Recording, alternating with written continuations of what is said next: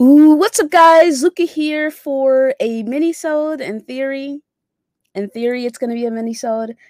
We all know that whenever I label a show a mini-sode, it ends up going for 2.5 hours to 3 hours. I don't know where people pull the topics from, but it's just I think we have such a good time here together as friends that the conversation just flows naturally. Except it's only me and Singer here. Everyone else is AWOL. So such is life, such is the way things go when it comes to Scumland. No one actually shows up on time, so tis. But what's up to everyone in the chat already? What's up, Drav, back from the dead, Eagles fan, Nathaniel, Erodimus, um, Bronx, Singer, Yobi. What's up, guys? Please, if if you could guys could tweet out the link to the show. I'm about to tweet it out myself, so excuse the click clack.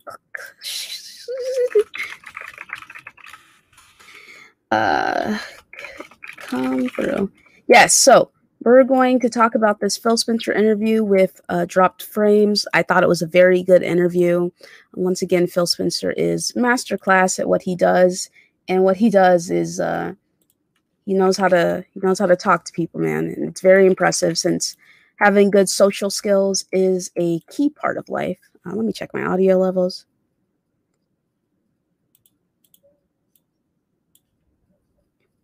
Okay, I think I sound good. What's up, Singer? What's up, Meat Puppet? What's up, Interruption? Briarios, Daquan, Tony Plays Games. Yeah, Panel is late today. Panel's late because, you know what's funny? It's not funny. I just think it's cute that when I invite guests on the show, suddenly my panel is like power overwhelming, and I have 18 people on here, right? But when I don't have a guest, my panel decides to not show up. Like, I don't know what that is, but honestly, it's sick behavior on their parts, sick behavior on their parts. But it is what it is, man. Not much I can really do about that. But hopefully, I can be entertaining enough to keep you guys interested in sticking around, and Singer as well. But, I know you guys come for the group dynamic, and unfortunately, you're just not going to get that today because no one wants to come through. No one supports me. Weep, weep, sob, sob, whatever. Singer, introduce yourself. What up? It is Singer. How's everyone doing today? What up to the Yes. chat? What is up to the chat? Yes. Thank you so much for joining me, guys. I appreciate it. Lionel says, Luca, leave these grown men alone. They bother me. Okay, I mind my business. Let's see here. What's up, Blade X? What's up, Stone King? Vil? What is up, Will Crazy? What's up, Brandon? What's up, guys? What's up, Gregor? What's up, Marlo? What's up, Geekhead? What's up, guys? I love seeing my boys in the chat, man. Okay, so did you watch this Phil Spencer interview? I did indeed. Yes, all right, let's talk about it. I do want to say I think Phil Spencer is, once again, really good at talking to people, and he does very, very well when it comes to these interviews. What was your biggest takeaway from this interview? My biggest takeaway is the way they treat the studios. Like his interactions with the way he explained how they operate their first party studios, because it was really interesting, because they did drop parts of it from before, but that was from Matt Booty's point of view. But hearing it from Phil, like the way he explained it, where like depending on the studio, like some of the studios they'll just leave alone to do their own thing, or if a studio like needs funding or some key people to finish a game, they'll give the studio whatever they need. It doesn't matter what it is. They'll be like, you need technology, you need people, money, whatever. We'll give it to you. Just be the best you can be. And apart from that, it was interesting what he said about how he knew about Starfield, obviously, before the purchase, but he trusts Todd enough. And I Yeah, thought he that was said that interesting. uh, they get a look behind the scenes of the 3-year roadmap. Roadmap. roadmap when it comes to studios and what they have planned for their games, a third party included, which I thought was really interesting to know that, you know, they seem like they have a good relationship when it comes to third parties and with their own studios as well. And it comes to the planning of all of these games, you know? He pretty much reiterated a lot of the stuff that we already knew. He talked about some Halo. So I know some of you guys are Halo fans. And, you know, he just kind of reiterated what we know about Halo releasing in the holiday season, you know, and they're going to have better clarity over the summer. It's summertime right now. So I'm guessing July, August, around that mark, we're going to have a better idea of when it's coming out. I for one, I think it's smart for them to not give a solid release date because, you know, things happen. No one thought that the global panorama was going to be a thing, and it was a thing. And now it's kind of like he talked about how a lot of games that were supposed to come out for this year were pushed to 2022 because the studios have been working at home in order to try and keep up with the demand, you know, keep up with the deadlines that they had in place originally. And I'm sure it's very difficult to do some of the things when it comes to these games at home versus, you know, working in a studio with other people. He talked about how he is used to having a controller in his hand and just passing it along like, hey, tell me what you think about this. Tell me how it feels. You know, what's your viewpoint? What's your perspective on all these, on how the game is running? And, you know, what I really got from this interview is that he's someone who tends to pay close attention to the games that he cares about, you know? And he puts forth a lot of effort and energy when it comes to that and actually sits down and tries these games out. He was talking about how he's been playing some Halo with the team and how, you know, the team's been kicking his ass because, you know, they're the testers for the game. So they already know what's up with everything. But he seems like he's having a good time with that. He talked about how he's still playing Destiny and how it's got him trapped. Okay, I understand, Phil, because I too am trapped in Destiny land, but, you know, nothing quite like that gameplay. As am I. Yeah, nothing quite like that. Those shooting mechanics are quite wonderful. So I understand that too. My theory on I have a theory. The reason why they never gave a date for Halo is because no one knows when Call of Duty's dropping, and I'm thinking they want to avoid Call of Duty probably. Like not a release on because if you notice, Battlefield went really early. They went October. Like normally Battlefield would be like November, but they were like, nah, we're not playing that game. So I think when COD announces release date, they'll announce the Halo release date. That's my opinion. Yeah, completely plausible. You know, it's kind of hard to fight against that juggernaut. And regardless of however people feel about the Call of Duty franchise, that is a juggernaut. And you put your game around the time, especially another first-person shooter, no matter how much notoriety Halo may have, it's kind of fallen off in the last couple of years, especially with people's feelings regarding 343. You know, not everyone, but a lot of people miss old school Halo. A lot of people want Bungie back. Y'all don't want them back. Okay, I'm sorry. Don't want them back. All right. Are Destiny players ever happy? Do you ever hear us happy? No. Nope. So no, you don't want Bungie back. I mean, I think what they've done with Destiny is really amazing. The strides that they've taken, and I can take a step back from as someone who consumes the game on a daily basis. Clearly they're doing something right. Not daily, but like weekly basis. Clearly they're doing something right because I'm trapped in the abyss that is Destiny. And shout out to my guy Stone King X with the big dono. Appreciate it, brother, saying I'm loving the new theme. Oh, I'm sorry. I like the new time. Can I read? I like the new time. I look forward to this podcast every Saturday night. It helps time fly on my job at USPS. I really appreciate all of the love and all the support. I'm so happy that you are enjoying the show. It means, like, I know I say it a lot, guys, and maybe some of you find it annoying, but I am genuine when I say that I would not be doing this if not for you.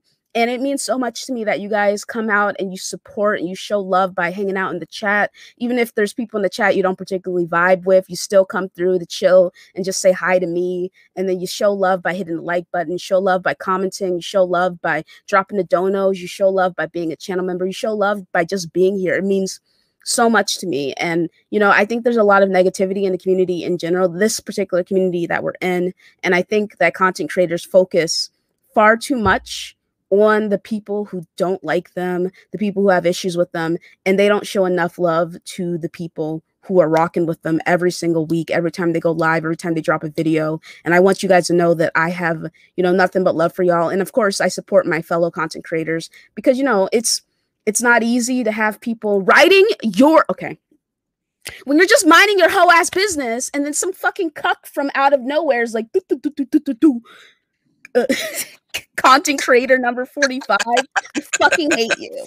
I fucking hate you. And all I'm going to say is I hate you because I hate you. All right. It's not easy when you're trying to live your best life and vibe. And there's some fucking bastard who wants to make it his mission to just be like, you know what? I'm going to let this person know that I don't like them. And they don't actually ever have like a real good reason. Now, do people have good reasons to dislike me? Absolutely, I'm a bitch, but do I want to hear about it? No. All right, so shout out to Godzilla with super chat saying, with the idea non-canon armor sets being a thing in Infinite, we should start a campaign to pressure 343 to make a Berserker armor inspired armor set. Yeah, that would be really dope, actually. Like, it would be cool to see that. I definitely can 100% agree with that. As I'm sure you recognize, Godzilla, my icon is based off Berserk. It's got the brand of sacrifice shoulder, you know. And then shout out to Stone King. Oh my goodness, here we go. Shout out to Stone King X for becoming a member of the channel. Appreciate it. I also had 2 other people become members of the channel while we were not live. Texas Lean and someone else. Let me just double check. I took a screenshot. Oh my goodness, where is my phone? Give me 1 second, guys. Talk amongst yourself, Singer. Say something, Singer. Talk. Welcome to the amazing channel, all the new channel members. Welcome. Thank you for supporting Luca. Luca deserves all the support. So how's the chat doing? I see All Day up in here.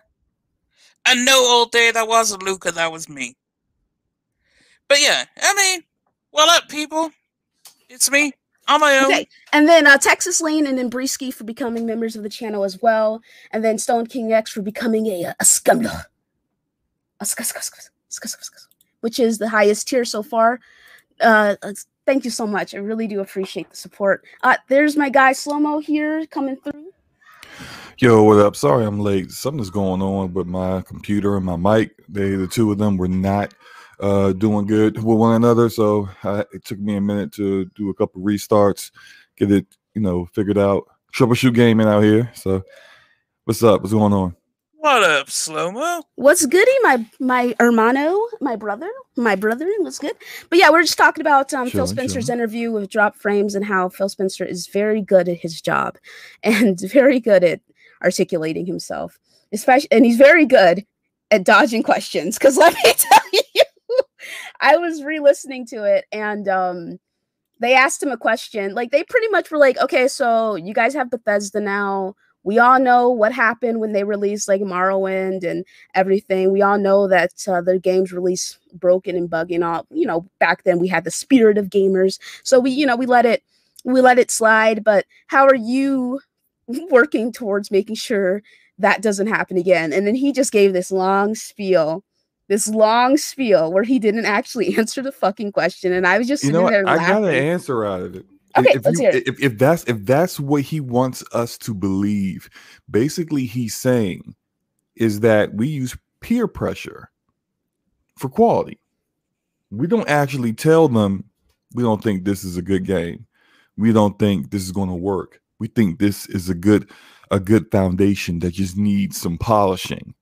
No, he said they get everyone into a room and let everyone see what everyone else is working on.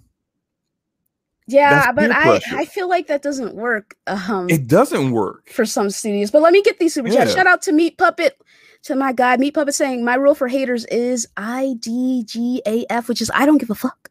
I don't give a fuck. Okay, just do you. We'll be here. Appreciate it, brother. Shout out to my boy Erodimus, saying remember Luca. Every time you say Game Pass, a pony gets mad cow disease, and you will receive a check kissed by Phil himself. You know, I'd like to receive some things kissed by Phil. You know what I mean? Okay. Oh, please stop. And shout out to Everborn. What's good, my guy? Everborn saying, what's good, people? PC, something's wrong. Raise. You know, I actually was playing Destiny on my PC like 10 minutes before we went live because I went to see. And let me tell you, very interesting experience. But yeah, I'm gonna say hi to people chat. What's up, Brandon? What's up, Mooch? Taz? What's up, Jeffrey?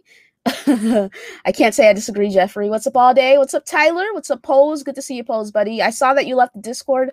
Understandable, it is dead. What's up, the Game Filter? Back. Appreciate you back for helping me out this week, man. What's up, Melodic? Good to see you, buddy. I saw that tweet that you had about you had your equipment, so pretty cool stuff, man. What's good, Marlo? How's it going? What's up, my brother Jet? Brother Jet from our Go Chain Gamer crew. What's up, Segan? What's up, guys? So good to see y'all this week. You know, I know it's been kind of a boring week, but I'm always happy to see you guys in the chat chilling, man. Like I said, it can't be said enough, but I have nothing but love for y'all, man. It is insane that I have people that really fuck with me, you know? Like, it's just kind of crazy to think about that there's people who actually like listening to me talk, dude. So what up, Ayo Greggy? What's good, man? What's up, Super Savage Spirit? You heard it from me first. I just want to let you know. Okay, let me stop. Anyway, I'm a girl. I can say this stuff. It's fine. No, it's actually not fine. I hope he never ever hears anything I say. I don't mean it, Phil Spencer. I apologize for saying He's already heard it all, and he's already put you on that list. I know, he put me on the list, as he fucking should. As he should. What's up, Gander? Oh, damn, that's so crazy, Daquan. You like the little icons are cute, right? Shout out to Everborn with the super chat. My brother Ever saying, Phil learned how to talk without saying anything from Satya. Yeah, like, it's very, it's, as someone who also knows how to talk without actually answering the question, I was really impressed. I was like, damn, he knows how to speak. So, it's almost like he practices that like in the mirror. Like he's got like somebody saying, Phil, here are like the 10 hardest questions that you're going to deal with this year. You just read these off to yourself, look in the mirror, and you practice this until like it's like your answer is seamless. And he seems to got it down. Yeah, it's quite impressive. What's up, Danny Joe? Say Will Crazy's like, who's Phil Spencer? He's the head of Xbox. But yeah, Soma, what did you think about Phil Spencer's interview? I didn't watch the full thing. I've been meaning to, and I didn't realize that we were going to discuss this. So that's my bad for not being prepared. But in regards to that particular question that you had sent me, and then I started to watch that, and then watch a little bit after that. So there's also two parts to it, so I need to watch both the first and second part. But in regards to his question about quality control, Ko, who was, I think he's an amazing streamer. This guy's got a massive platform on Twitch. I didn't really even realize this guy had a podcast, but he asked a great question, and his question was essentially, look, what do you guys do in terms of quality control? Like, are you making sure these games are what they need to be before they come out, or is it just they just whatever quality control is there is based up is due to what the studio wants to do? And Phil gave this long form answer, but essentially it came down to, he gets them all in a room, and they all get to see what everyone else, when he says everyone else, all the other first party studios are working on. And if that's basically what you're saying, is you don't say anything to these studios about what their games are doing, because you let what everyone else is doing determine to them whether they are meeting the expectation or not. Which doesn't work and this is like a no tea, no shade, but that kind of peer pressure doesn't work if the studios, and I'm not saying this for the studios they've recently acquired, who knows what they actually are going to end up doing when it comes to these studios. I'm talking in the past when the studios were releasing State of Decay 2, buggy, or releasing Crackdown 3, buggy, or releasing Sea of Thieves without any content. I don't see how peer pressure would work if everyone is looking around like, hey, oh, damn, they released absolutely nothing. It's fine. So I guess I can do the same thing, you know? Like that idea of peer pressure doesn't work when the people around you are, I'm not saying they're putting in a minimal effort because I'm not a, game dev. I don't know. I'm sure it's very difficult. I'm just saying that the way that these titles have been received has not been positive. For the most part, like it's been Sea of Thieves especially has had quite the redemption arc, and I know that people are very much enjoying it. They're playing that Pirates Life thing, Pirates of the Caribbean, whatever thing. A couple of my friends have been playing that and been enjoying it, and I know Sea of Thieves does well, but I'm just saying, like, this idea of peer pressure doesn't work if the people, it does not. If they're releasing games that are below a certain quality. But hold on one second. Shout out to Erodimus with Super Chat saying, Slow-mo, it seems Windows 11 will kill off most of the PCMR, 8th gen or better. That makes no sense, Erodimus. By the way, I just want to say, Luca, that I have heard Erodimus, I've seen Erodimus do Super Chats on multiple shows. Yes. That do not involve me. And I have seen the host of those shows try to say his name. And yeah, I have not been the only person in the past that has butchered it. Let me just tell you, it seems to be an epidemic. But that's it. That's all I have to say. I just want to throw that out there. Oh, okay. Okay. A shout out to Ayo Greggy with the dono saying, to the baddest bitch. Yes, thank you. In the business, finally able to catch a live show. All hail the queen. Appreciate you, boo. Thank you very much. Okay. What's up, Last Emperor? Yeah, we're just discussing our thoughts on Phil Spencer's interview with Drop Frames. Yes. Go ahead, Tigger. Yeah. Yeah, there was two different things I have for that. See, peer pressure probably didn't work then because when like Sea of Thieves and that was released, all they had was 5 studios, I guess you could say. So there isn't a lot of people in the room to, show what you're doing. But now there's 23. So now when all these people are in a room, it might have more of an effect because there's just way more studio heads in a room. And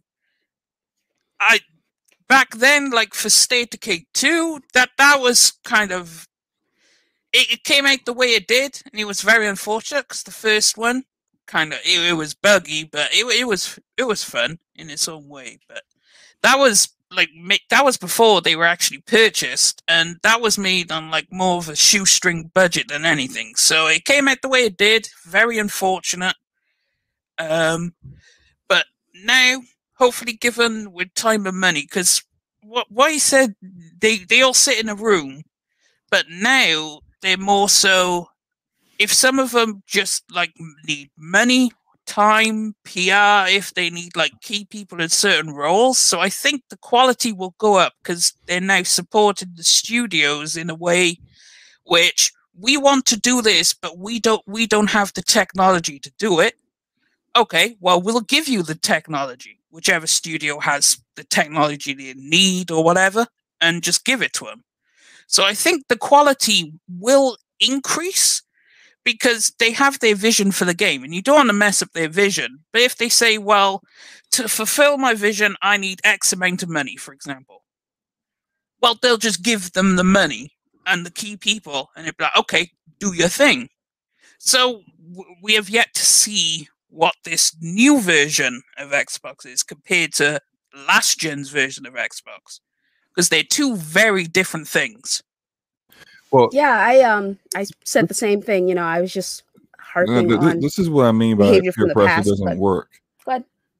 Peer pressure doesn't work because not everyone is affected by peer pressure. You can see it in your everyday life that there are people who are affected by peer pressure, and if they see like that other people are in their class or their peers are doing a certain level of quality, that they will step up their game because they're competitive like that. And then there are people who may be of the mind that I don't care what other people are doing. This is what I'm doing. Peer pressure can't be your only method of quality control. I'm sure it's not. I'm sure they're gonna figure something out. Well, yeah, he could very well have said like the very PC response of what we really doing internally. I'm not going to talk about because I don't want to call out any of our studios who have done subpart work in the past. That could very well be the case. But from what we saw, from what his answer was, like I kind of feel like Sony wouldn't have a problem saying that, yeah, if something that we feel isn't going to be a quality game and isn't going to sell is pitched to us, we going to slam it down like nobody's business because we want a certain level of quality for our gamers. I feel like Sony and Nintendo don't have any problem saying that in an interview, but it feels like the Xbox division does. And I know they allowed that creative freedom, and this is part of the reason why they got some of these developers in, is that they told them, hey, look, you can make whatever you want. You have the creative freedom to do so. I think there is a line that you have to straddle. There's a balancing that you have to do. Like, yeah, make whatever you want, whatever kind of game you want. If you were known for isometric RPGs and now you want to do a first-person shooter, hey, go for it. If you were known for making racing games and now you want to do an action RPG, go for it. We are all in. Here's a blank check. But having creative freedom and making sure there's something that people want to play, two different things. I mean, I think and I apologize for interrupting you. Matter of fact, that was so rude of me. Go ahead and finish. I'm sorry. So no, all I'm saying is that I think that they have a problem with breaking the news to people. They got a problem with like, yo, this might need to cook in the oven a little bit longer. Visually, this doesn't really match the expectation that we, as well as the gaming community, expects for this title. And when I say that, I'm talking about 343 and Halo last year, right? So like and so many of us were like, yo, did they see this visually before? Like, did they see how this looked visually before they put it up on stage?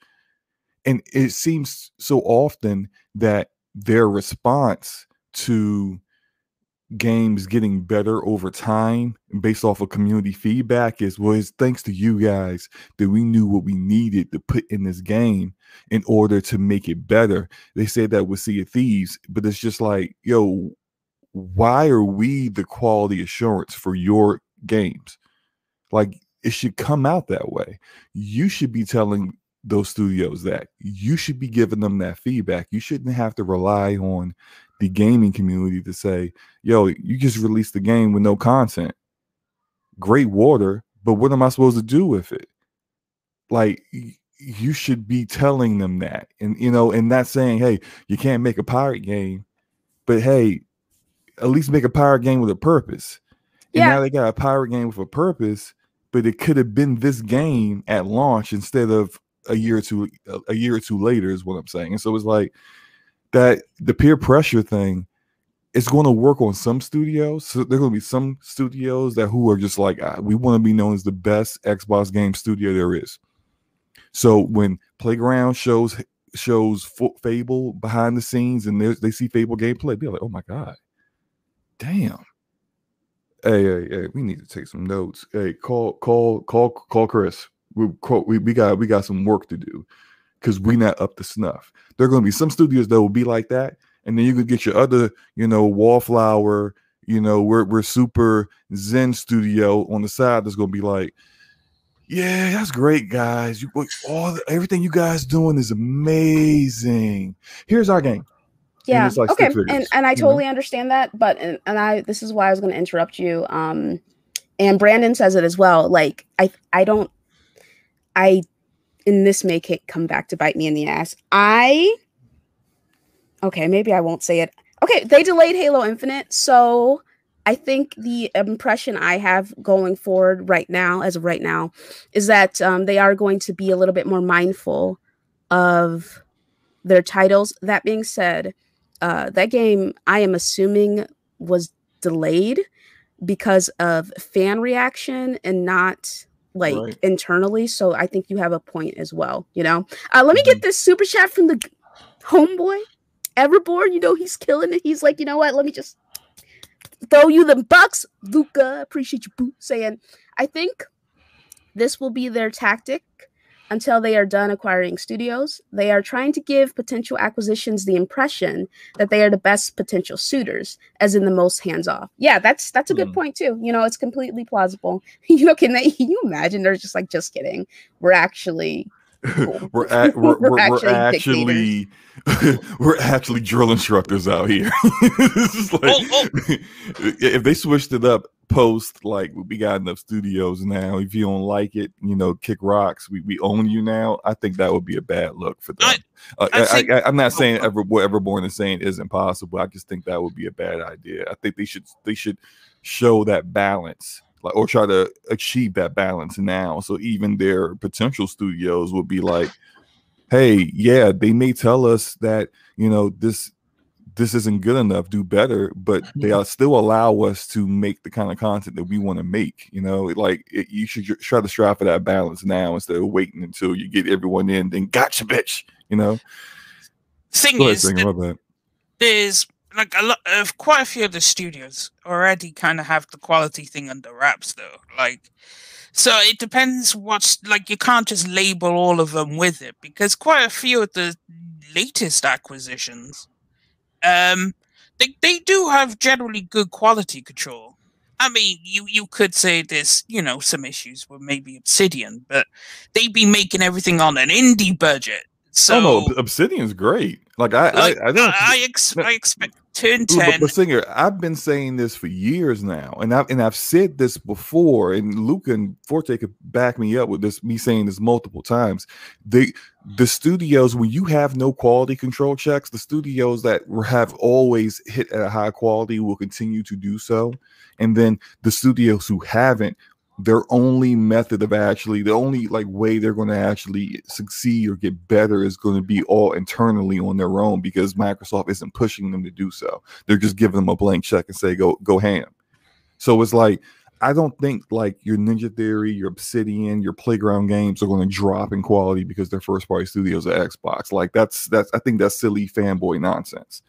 They're not going to change how they, like, there's this mentality that, like, oh, because your game is in Game Pass and you don't care about actual, like, physical sales anymore, that now you're just going to make garbage. Like, I don't think these people come to work to make garbage. I don't think because they got acquired by Xbox that their mentality on how they make games changed whatsoever.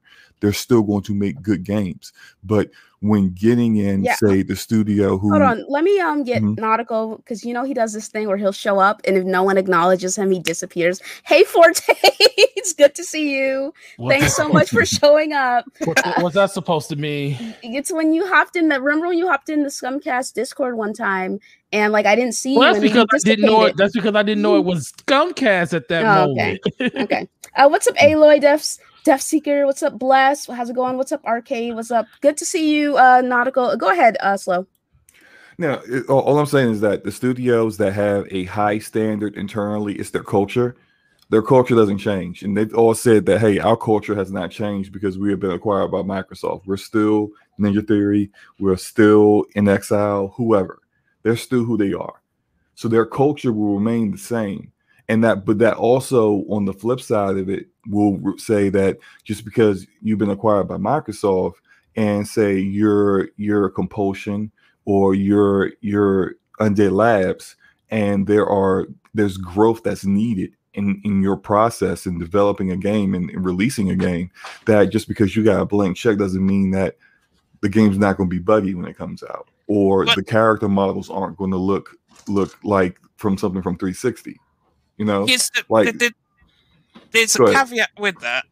With, like, Compulsion, like, We Happy Few was done outside of this, because, like, State of Decay 2 was done well before acquisition on a smaller budget. We Happy Few was done before, so we haven't seen what effect being a first-party studio has had on these two studios in particular.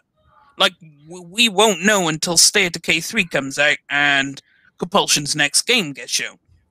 So I would also say Xbox, the Xbox leadership doesn't know either. because I'm sure they must know, because they have all the team heads in the room, so they must know what State of Decay through Undead Labs is doing, and Compulsion, for example.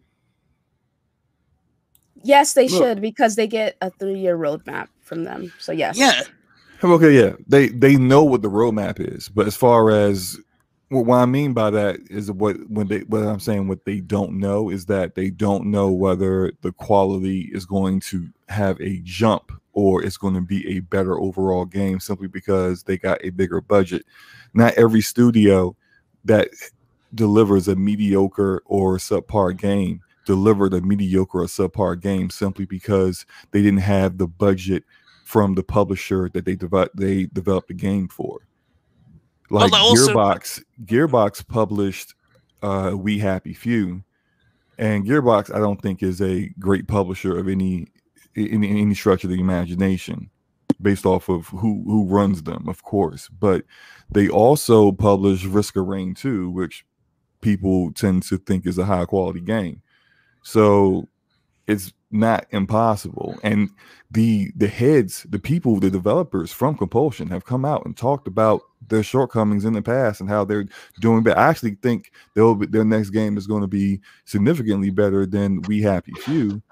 But like, that's an internal development, an internal growth process. They looked at themselves and said, here's where we screwed up with We Happy Few. We started out with this idea, and then we started to come up with too many ideas, and then people looked at our game and said, hey, we see this in your game, and we were like, oh well, let's try to implement some of those things, and that just didn't work for us.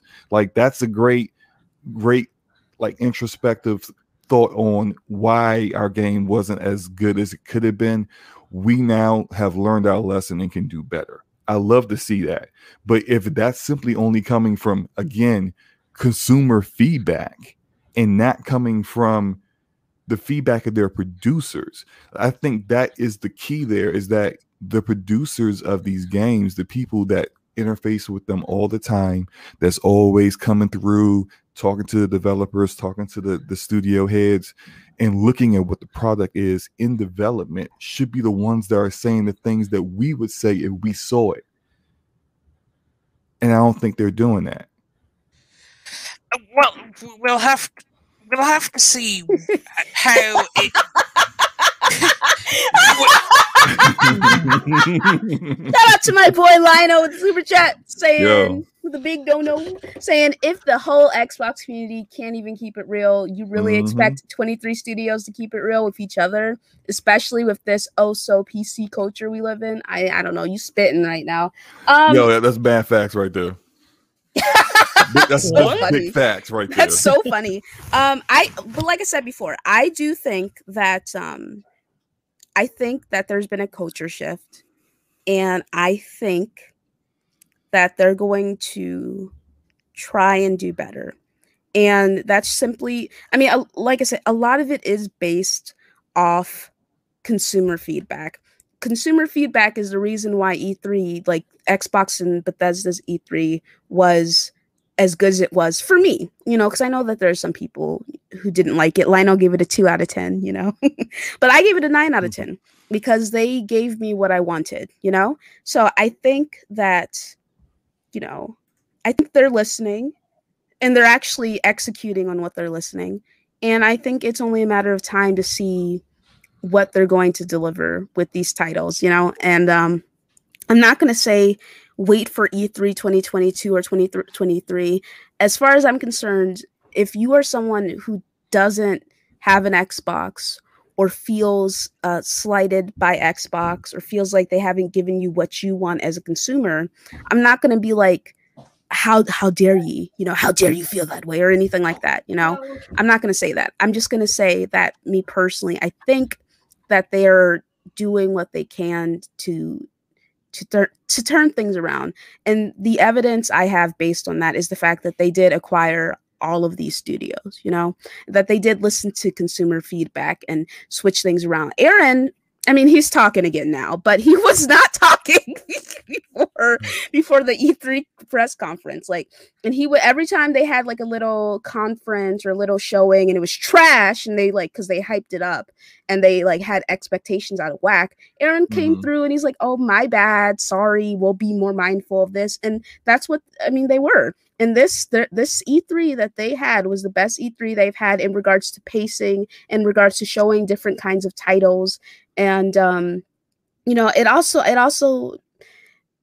makes a difference, the fact that Satya Nadella, he borrowed Phil Spencer's Halo Infinite hoodie and was just like, can I wear this for my the video so I can put forth the show of appearing like I'm backing, you know, did you see Xbox division. His entire room, like the behind of everything was like the stuff in the background looked all like video game stuff. And we know like Satya was not like a gamer at all when he took over. And I still don't think he's really a gamer now. I think he's wanted to give us that impression that he was all in on gaming. Which is good for people who are, you know, of course I'm teasing, I'm poking fun. I don't actually know, but I personally just I saw it as a PR stunt. But the fact that they're making strides to put forth like, hey, this head of Microsoft is with Phil. Phil has a seat at the table. They're all in on gaming, and I would like to think that things are going to be different, but as it stands right now, you can only go off what happened in the past, and you can only be mindful of that as things continue forward. You know, I'm not like doom and gloom myself because I don't have an emotional attachment to this stuff, you know. So like I have my systems and I'm happy with what Xbox has given me because I've only wanted one thing from them and they've given it to me. Okay. So it's just like for me, and that thing that I know you can listen, I can fucking hear it. I am a Destiny thought and they gave me my frame. So I'm happy about it. You know, that's all I wanted. And, you know, I've been playing Destiny like pretty much everywhere. So shout out to Bungie. You know, I was playing it on PS5 yesterday, played it on my Series S today, and played it on PC as well today. So, you know, but anyway, what I'm saying is, how did you like the performance on PC? I think it's good. I was really discombobulated because like I was on mouse and keyboard and I had no idea what I was doing. Oh, you did? You tried mouse and keyboard? Oh, yeah. I was trying to see if sniping was easier on a keyboard and mouse. So, but what is your biggest, I guess, hurdle with mouse and keyboard? Is it the aiming or is it the movement? Oh, it's both, because I haven't done PC gaming with mouse and keyboard since I played RuneScape when I was a kid. So, shout out to what's up, Matt? How's it going, buddy? What's up, Miss MG's Ninja? MG's Ninja, you know? MG's Ninja says, I don't think it's peer pressure. It's probably like a critique. If you ever took an art class, your classmates critique the work. That's what I think this meeting a studio sounds like. That's a good point, too. That sounds good. What's up, real quick? What's up, Royal? How's it going? Yeah. Yeah, dude, Slomo is a great podcaster. I agree, Dan. I agree. I do want to hear Nautical's viewpoint. What's up, MKai? Viewpoint on all this stuff. Did Forte? He muted. I don't know. He muted himself. Forte's not even here. Okay, that's fine. He probably was just kind of like Slomo's not letting anyone else speak. So I'm just kidding. What? I'm kidding. I'm just it's a joke. I'm joking too. That's okay, fine. but go ahead, Singer. I was to Slomo's point. I think Compulsion and Undead Labs needed the feedback because they've only ever made 2 games, and they only did it recently. Like these are 2 really brand new studios when you think about it. So they needed people to give them feedback because they technically don't. I mean, I can't say they don't know what they're doing, but they're inexperienced. But Singer, they're not like.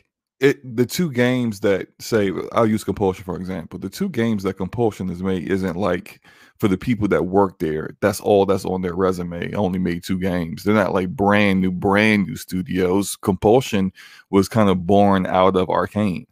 Like the head of Compulsion, you was one of the heads for Arcane Studios. So there's a certain level of pedigree that they came from already. So. Like, and then they add other people in. They don't very, very rarely do you hear of a developer. Yeah, I just, I just came straight out of college.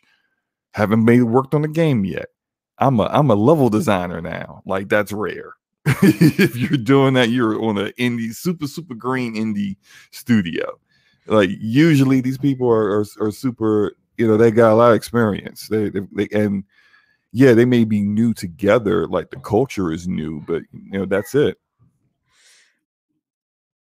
Yeah, I that could makes see it. sense. Yeah. I cannot believe that Nautical took a step away. This is sick behavior on his part. I sound Canadian. I sound like I'm from Toronto. I don't know what people from Toronto sound like. To be honest, was good. Was it Floodaman? Floodaman? Yeah, if you guys could please hit the like button, it'd be much appreciated. Yeah. Okay. Sorry, I had to keep muting my mic because You're my kids are acting like they are in a war fighting one another, and it's ridiculous over here. But my bad. No worries, bro. Yeah. Is Forte back yet? I don't think so. All right, cool. I guess we can move on from this, and we'll get his perspective whenever he comes back. And by moving on, since this is technically, supposedly, allegedly supposed to be a mini-sode, I'm gonna go and start doing these channel member topics because I know that y'all could take 8 years answering these questions. So, first channel member topic is from Corey Hale, and he wants to know our thoughts about Game Pass's quality control.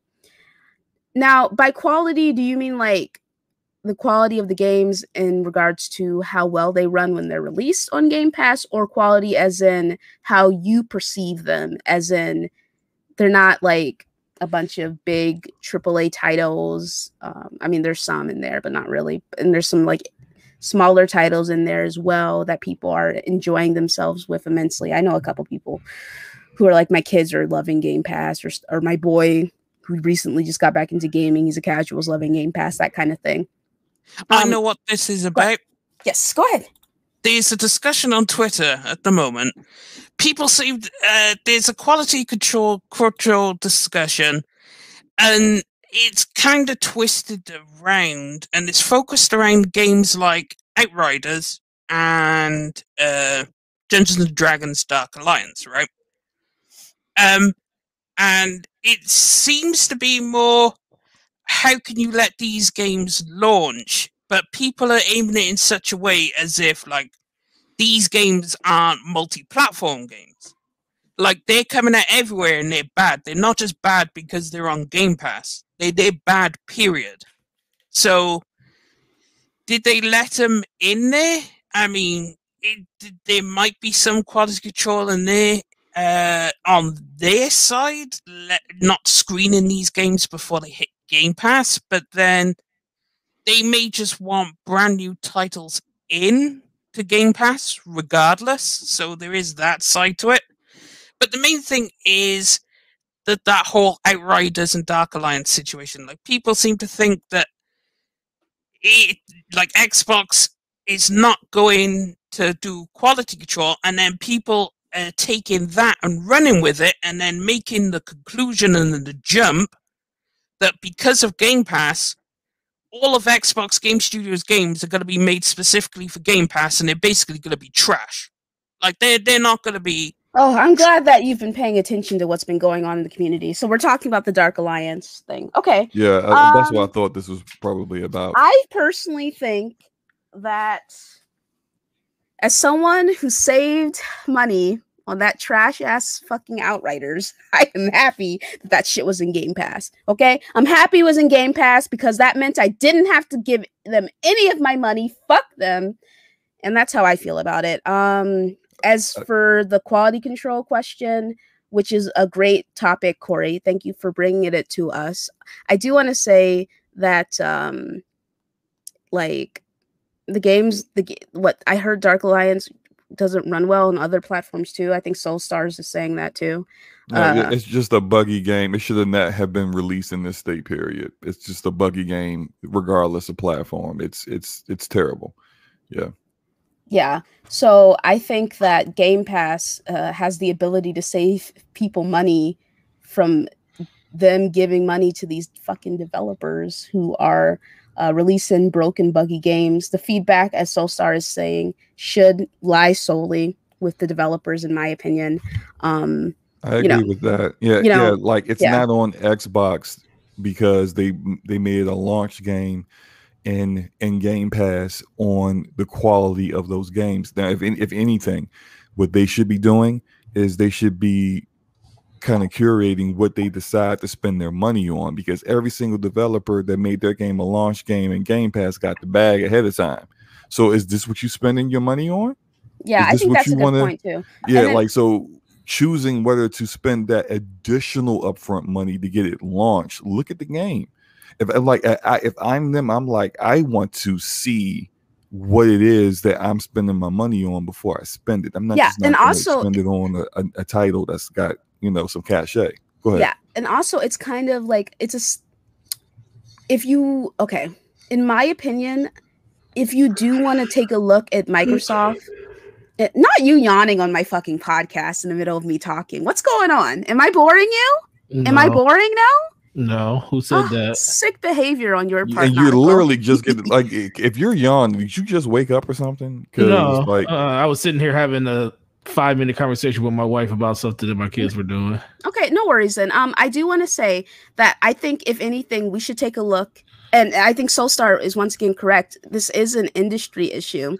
Why are they allowing broken, buggy games on their platforms in general? This goes for PlayStation and Xbox, you know? Like, you shouldn't be allowing broken, buggy games on your platform, which, you know, PlayStation's like, get that Cyberpunk the fuck off my system, you know? It's back now, but still, like, it's definitely, like, you can't just hyperfixate on just Game Pass. You should be looking at the platform holders as a whole. And the fact that the game was allowed to be released on the platforms in the state it was is an overarching industry-wide issue, in my opinion.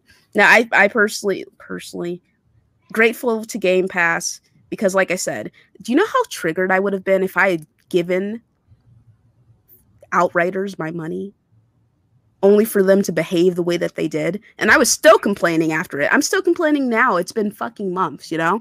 But I'm happy that I had Game Pass, so I didn't have to give them my money. And now it's just kind of like I can complain for free. For free?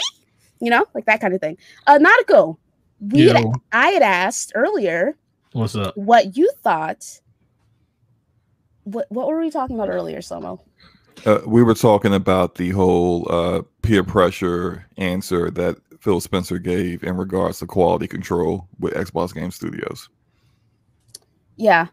Gregor makes a good point. QA testers are working from home. That's a good point. That being said, games releasing broken and buggy has been an issue since before COVID. So, you know, but I understand what you're saying, homeboy. And the only reason we're bringing up Xbox as well is because of the fact that this game is a multi-plat title. So, or not PlayStation. What the hell? And honestly, also, let's see, Peanut. Can I read? I'm so stupid. Peanut Brooks says, peppers. What's your favorite snack while gaming, and who has some Skittles to share right now? My favorite snack is I like to eat fruit while I'm gaming. So, but yeah, I don't like to eat anything while gaming. Really? Yeah, maybe that's just me. I do drink a lot of Gatorade though. So there's that. But I don't like to have anything that I have to like keep wiping my hands or something like that, or stop and get a fork. I usually have a fork while I'm eating my apple slices while playing Destiny. All right, cool. Okay, but thank you so much for the amazing topic, Corey Hale. We do appreciate it, but I think it's an industry issue. It's not a Game Pass issue. Now, Sin Izzy, this is for me and maybe Singer as well. What are your thoughts on Record of Ragnarok? So I watched the first episode. I must say, I really wish a more seasoned animation studio had gotten the rights for Record of Ragnarok, because the artwork for the manga is very beautiful. And I'm someone who's been reading the manga. And I think it's unfortunate that the studio that's doing it has rights to it, because, you know, anime is supposed to elevate the medium. It's not supposed to be static. And I heard about the Adam versus Zeus boss fight being slideshows. I watched the clips. I think it's unfortunate because that is a, no pun intended, god tier boss fight. or boss fight, god tier fight between the two of them, and I would have liked to have seen it with a little bit more care, you know, than what was delivered. Unfortunately, man. But you know, I hear that, you know, Jerenza says that he loved it. I think that anime only watchers probably really enjoy it because the concept is quite good. You know, it's a great concept. So, what about you, Singer? You watch Record of Ragnarok? I did. I agree with all your points, to be honest. The thing is, see, this happens sometimes with stuff that's really good from like the manga, and like it's unfortunate that certain studios get a hold of such like things with like top tier potential, and it's unfortunate that certain studios get the rights to it when it should be handed to other studios. But I can understand, because let's say the really, really good studios, they're probably working on what, like 3 projects or whatever they're doing. Like, not everyone could be like Ufotable. Like, that's an amazing studio. Yeah, you're right. You're right. Or like Madhouse, they're good, but the thing is, Madhouse is top tier, you know. Yeah, so it's unfortunate, but I mean, I enjoy it for what it is. Yeah, I mean, it's unfortunate, but it is what it is. Shout out to my boy Lionel saying Game Pass filler approved by 23 Studio Roundtable. I can't believe they've done this. LMAFO. And then shout out to my boy Royal saying, shit, my Xbox Series X has been played more than my PS5 lately. I don't give a shit what anyone truly says. Game Pass is a win.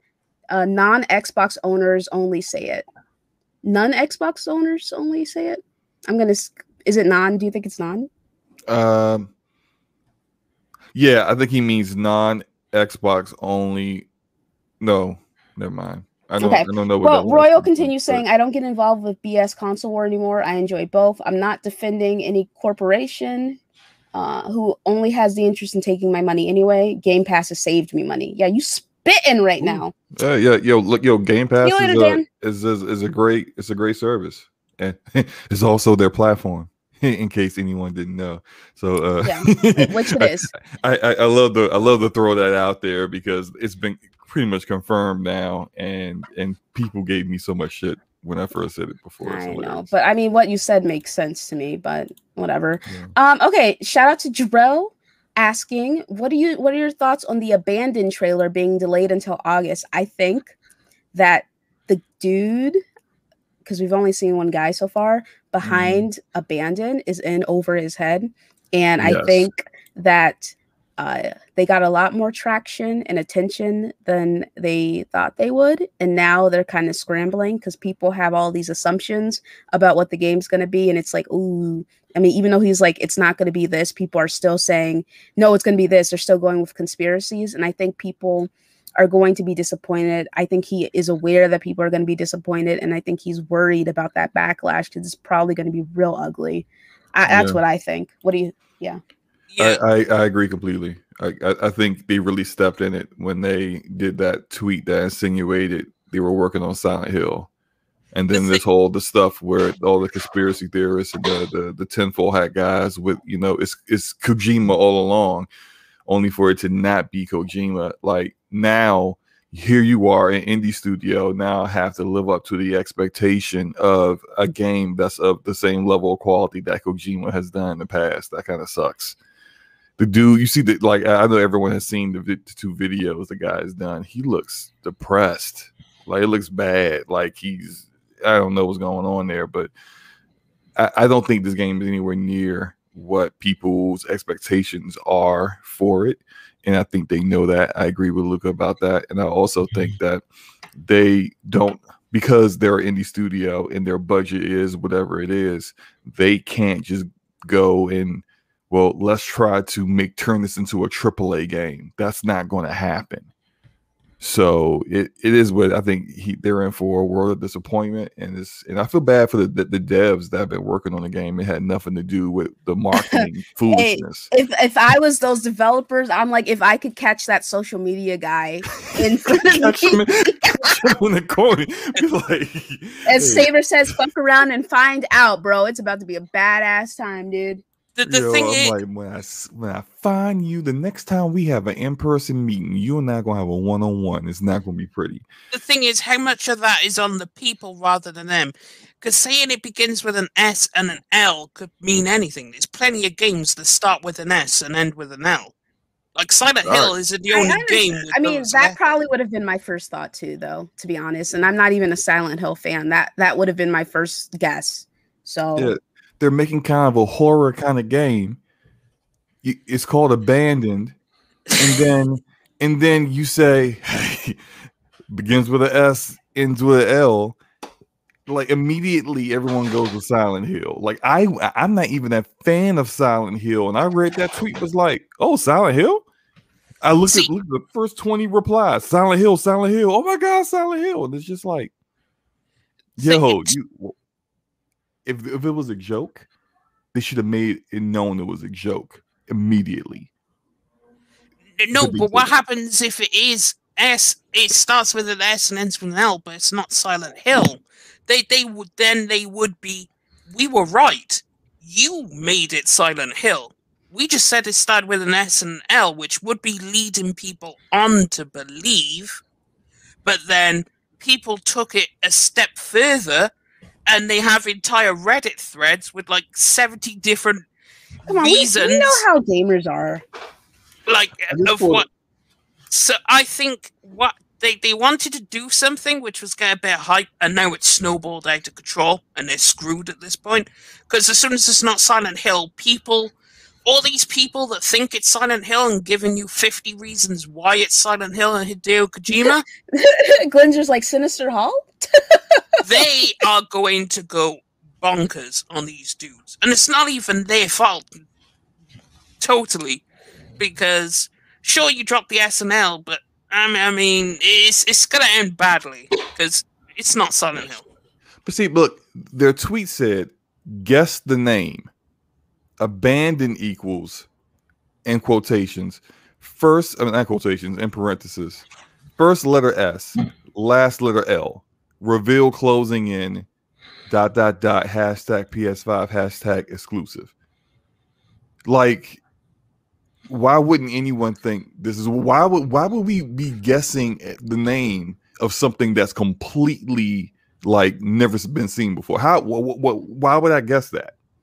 Like you know, like how would I come up with the name of a game I haven't seen anything of besides some nice scenery and walking around with a gun? How would I figure out guess the name of that? Like this entire like purpose, like that social media account guy really screwed them.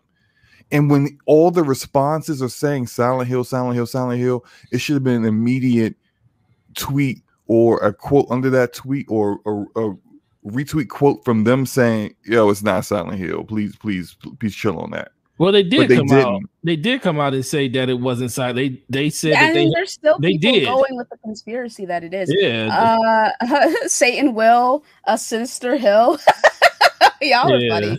Sinister Hall. You guys are. That's why I tweeted after Hassan came out and did his video. I was like, the unfortunate thing is there's still people not even going to take this as fact. But they wait 5 hours to come out with that tweet saying we want to set things straight. I mean, well, 5 hours, and you never know what 5 hours to them. They were like, should we like derail this now, or should we just let the hype continue on? I don't know, man. You don't really kind of understand. You really don't kind of understand the hype until you start seeing it being picked up by, other media sites, and you kind of got to think that's when they really tightened down and came out with that extra response. It wasn't because Twitter's one thing when people are like talking about it on Twitter in that little bubble, but once it got out of that bubble and you started seeing mainstream media start picking up on it, like, starting to put the tweet around, got them trying to figure it out and everything. And then even they came up with the fact that, it's got to be Silent Hill. Then that's when they were like, definitely got to cut this down. You play stupid games, you win stupid prizes, bro. Like, that's what they tried to do. They tried to be a dumb tweet. and it I won't say backfired. it was I ain't gonna say it was a dumb tweet. It's just it wasn't a dumb tweet. It was somebody trying to be creative with the if it's a brand new game from a some people came up with that, some good names of the game. Like I seen a couple of that worked Silent Hill that could be good things for a game to be named, but it's not even really. I don't even think it was really about them trying to figure out what the name of the game was. It was just a way of trying to get the community engaged in something, and it just backfired. Well, they got engaged. They definitely got engaged. Yeah, that's what it was. So. It just backfired on them. Big time. I don't know, dude. It's a suck. But Sony didn't come on it. But the thing is, if Sony knows that's not okay, this is the thing that kind of goes both ways, though. If Sony knows what that game is, they had said absolutely nothing. Well, Sony's all like, y'all go ahead and clean up your own mess. There's nothing. I mean, but that also comes back to the simple fact of it's like, all right, so you're just gonna let this studio just, I guess, go through the motion of what they're going through. Because even when they put that, like even when he put out the tweet saying they were delaying the app again and they were pushing it to August, I felt like my man was like in hostage situations. I was like, yo, he don't want to do it. Like it got to a point where it seemed like it's not even fun even making the game they're making anymore, because now they just have this expectations of a game that people want it to be that they truly know it's not. I mean, play stupid games. Yeah, I mean, don't make a tweet like that. So some people believe. Some people still believe this Hassam guy is because they translated it and it's this whole Kojima thing. The thing is, he's registered as law as being the person in the Netherlands of the studio. So if that was if that isn't him and that's technically Kojima, then he just broke an international law, and he wouldn't do that. So it's nothing to do with Kojima, and it's not Silent Hill. So just let it go, or roast the hell out of him when it comes out and it's not Silent Hill. Yeah, I feel bad for that social media account. Hello, Ade. What up? What up? How's baby Cal? Good. She's good. How's everybody doing this evening? Quite doing well. Good, man. We're chilling. Good. That's good. That's good. Y'all talking about abandoned? I'm sorry. What'd you say? I can't hear you on your Dollar Tree store mic. What? It's actually Dollar General, but come again? Oh, okay. I'm sorry. How dare you? Dollar General mics are $5 and not $1. And he still got the red and blue side. What the fuck you talking about? Yeah, what's up? No, what are your thoughts about this whole abandoned blue box stuff? I mean, did they abandon the game? They abandoned common sense. So. See, what happens with these type of things is that the internet grabs it and they just take it down. They start internet mining, start internet digging, right? It turns into some big old fiasco. And this game probably gonna be a piece of shit.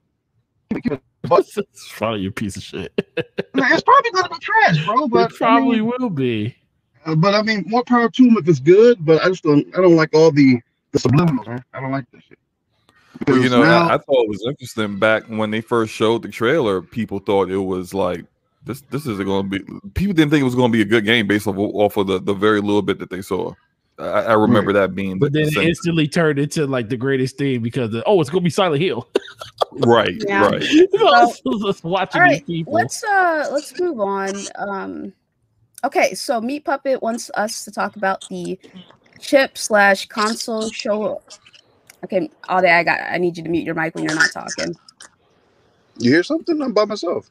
Yeah, it's just I get feedback on my end. I'm about to get off this podcast and do an exorcism. What's going on? What you hear? So you don't hear that thing behind you? Man, stop playing. Phasmophobia part 2? It was definitely whispering your name for like a good 5 seconds. Wait, what? Yeah. Y'all know I'm black, right? Y'all can't be fucking with me like that. Sorry, all day. I'm gonna mute you on that's okay. Okay, thank you. We gotta play Phasmophobia. Like next time, if we play Phasmophobia again, I'm streaming it. I mean, we got to because it was too funny. Yeah, it was pretty funny. But everything is funny when All Day is involved because he's a funny guy. But yeah, Richard. Okay, Meat Puppet says wants us to talk about the chip/console storage shortage and when we can expect more systems in the marketplace. Craig responded to him saying that's not going to change till 2022 per AMD. Slow-Mo, you and I talked about this for a little bit. If you would just like to elaborate on what you told me, I would love to hear it. Sure. Give me one. Can you get to someone else first? Because I got to do this. Hold on. All right, sure. Yeah, we'll come back to this Meat Puppet then. We'll come back to it. All right. Bunty wants us to talk about what the panel thinks about Xbox starting to do good in Japan. I think it's great. I think it's really a long time coming. I think that considering how they've been doing in Japan, anything is a boost, honestly speaking. But I think it's good that they are starting to bring in more. They're trying to focus more on some Japanese IP and bringing certain titles like Yakuza, the Yakuza series, to Game Pass, and attempting to show that they care about, Well, they did something interesting, which is probably part of the success. Because the biggest trend in Japan is these virtual YouTubers. You know, those, like, anime girls who are on, like, YouTube channels and they just do voiceover, basically, as they play games. Well, they're massive in Japan, and Xbox paid 2 of them to promote Game Pass. So that, of course, is going to get some Japanese eyes on it because they watch these YouTubers, so they'd understand, and it's coming from them. So that would also help, and that's probably the best way to promote it in Japan is through the virtual YouTubers. Yeah, I mean, that's a good point there. So I think it's great. Do you have anything to say on this, Nautical? Also, don't yawn on the mic. Like, mute yourself. Mute yourself. I heard another yawn, sir. I don't know. That was not me. I don't know who it was, but if you're gonna yawn, just mute yourself. I'm not trying to put forth the perception that I'm boring. Okay, but go ahead. Whoa. Look, you are far from boring. You are a firecracker in the dead of night. You are not quiet. So, yes. I don't know, man. I'm trying to think. What was the question you actually asked so I can answer it the right way?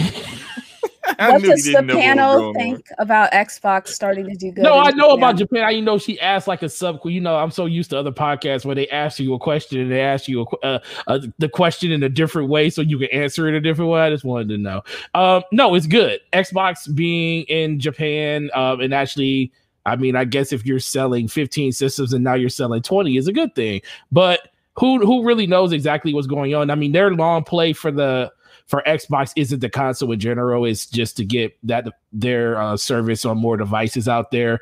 We already know Game Pass is available on multiple platforms outside of just the console itself, and they want to get that on as many of those platforms as possible. If they can put it on the Switch, it would be a win. If you can get Game Pass on the Switch, where the Switch is literally one of the most dominant things when it comes to the Japanese marketplace, that's where you will see it really, really take off. I don't think the infrastructure is truly there for the xCloud side of it yet. It will get there sooner or later, but we just haven't hit that critical mass where you can sit there and say, I'm willing to play AAA type games on my mobile phone. It's an awesome thing that you can do in your spare time when you ain't got like access to like your system right then and there. But most people aren't going to try to play an experience like that where it's going to not be an optimum experience. And I feel like in order for Game Pass to take off like that on a mobile side, it has to be more optimal than it is right now. But the fact that they're selling more systems is a good thing. It lets people know that Xbox is a system that people are actually clamoring for inside of that marketplace. Especially that Series S, man. I mean, dude, well, it fits in your pocket. It's first of all, let me go ahead and cuck for the Series S. So I just recently bought an Xbox Series S. Shout out to Slow-Mo for hitting me up and saying, bitch, they're selling them at retail. Go. I was able to pick one up from Amazon. It's amazing. It's lightweight. It plays Destiny the way I want it to be played. Okay. What does it play Destiny at? 160? 1080, 160? 60. I know is it 1080 though? You said 160. Oh yeah, it's 1080 though, right? Or is it 1440? So. I don't know, dude. I really don't know. All I know is as that long as it's 60. Yeah. And I'm sure some of you are wondering why I bought a Series S when I have a Series X. I bought a Series S because my mom lives in California and I live in Chicago, and when I go and visit her, I like to stay for long periods of time, but I like to be able to still, game. So I bought the Series S so I can take it to California when I go and see my mom. Also, I brought my Series X one time to Cali, and security was like, what the hell is that? They're like, is that a bazooka? Like, they were questioning it. Plus, the Series X, while small and compact, is extremely heavy, but the Series S is very small and cute, and it can fit in my bag. So that's why I bought it. I love it. I think it's great. I'm really enjoying the 60 frames experience. I know that it got a lot of backlash and flack. People are like, why would anyone buy this Series S? For me, it's going to serve its purpose. Now I can go to Cali and I don't have to worry about missing out on Destiny. That's really what I bought it for. Sick behavior on my part, I know. All right, Slow-Mo, if you could don't be doing that, man. Don't be doing that. You give Slow-Mo what he wants when he say shit like that. Slow bought a Series S for his kids, so he thinks it's a great console. No, I'm not talking about the Series S. I'm talking about the Destiny slander. Don't yeah. You give Slow-Mo what he wants when you say stuff like that. All right, Slow-Mo, if you could explain the chip shortage, where it's stemming from. Capono wants to know why it's considered a shortage. What did he say? Hold on, I'm sorry, Capono. I read what he said. Okay. Why when they are outselling the previous generation at that point. Okay, great. Go ahead and explain it, because I am gonna go grab something to eat real quick, so I will be right back. So if you could just keep talking. Matter of fact, just keep going. Yeah. So the difference between this generation and last generations, there are way more gamers out there right now, and the actual demand is way higher than what it was back in 2013 when they were being sold before. Every year there are more gamers in the gaming industry, and every year it has grown to the point where now you look at the gaming industry, you can have Xbox doing their own thing, PlayStation doing their own thing, Nintendo doing their own thing. They all have a different philosophy on how to sell stuff, how to sell games, and how they sell their platforms, and they are all making profit. Like, it's not like how it was at one point where the gaming industry could not support 3 platforms, and therefore Sega got up out of here. So because Sega wasn't selling enough consoles to justify them being a first party platform holder, with Sony and Nintendo in the arena outselling them. Now Xbox can be outsold and still be profitable. That's the way things are now.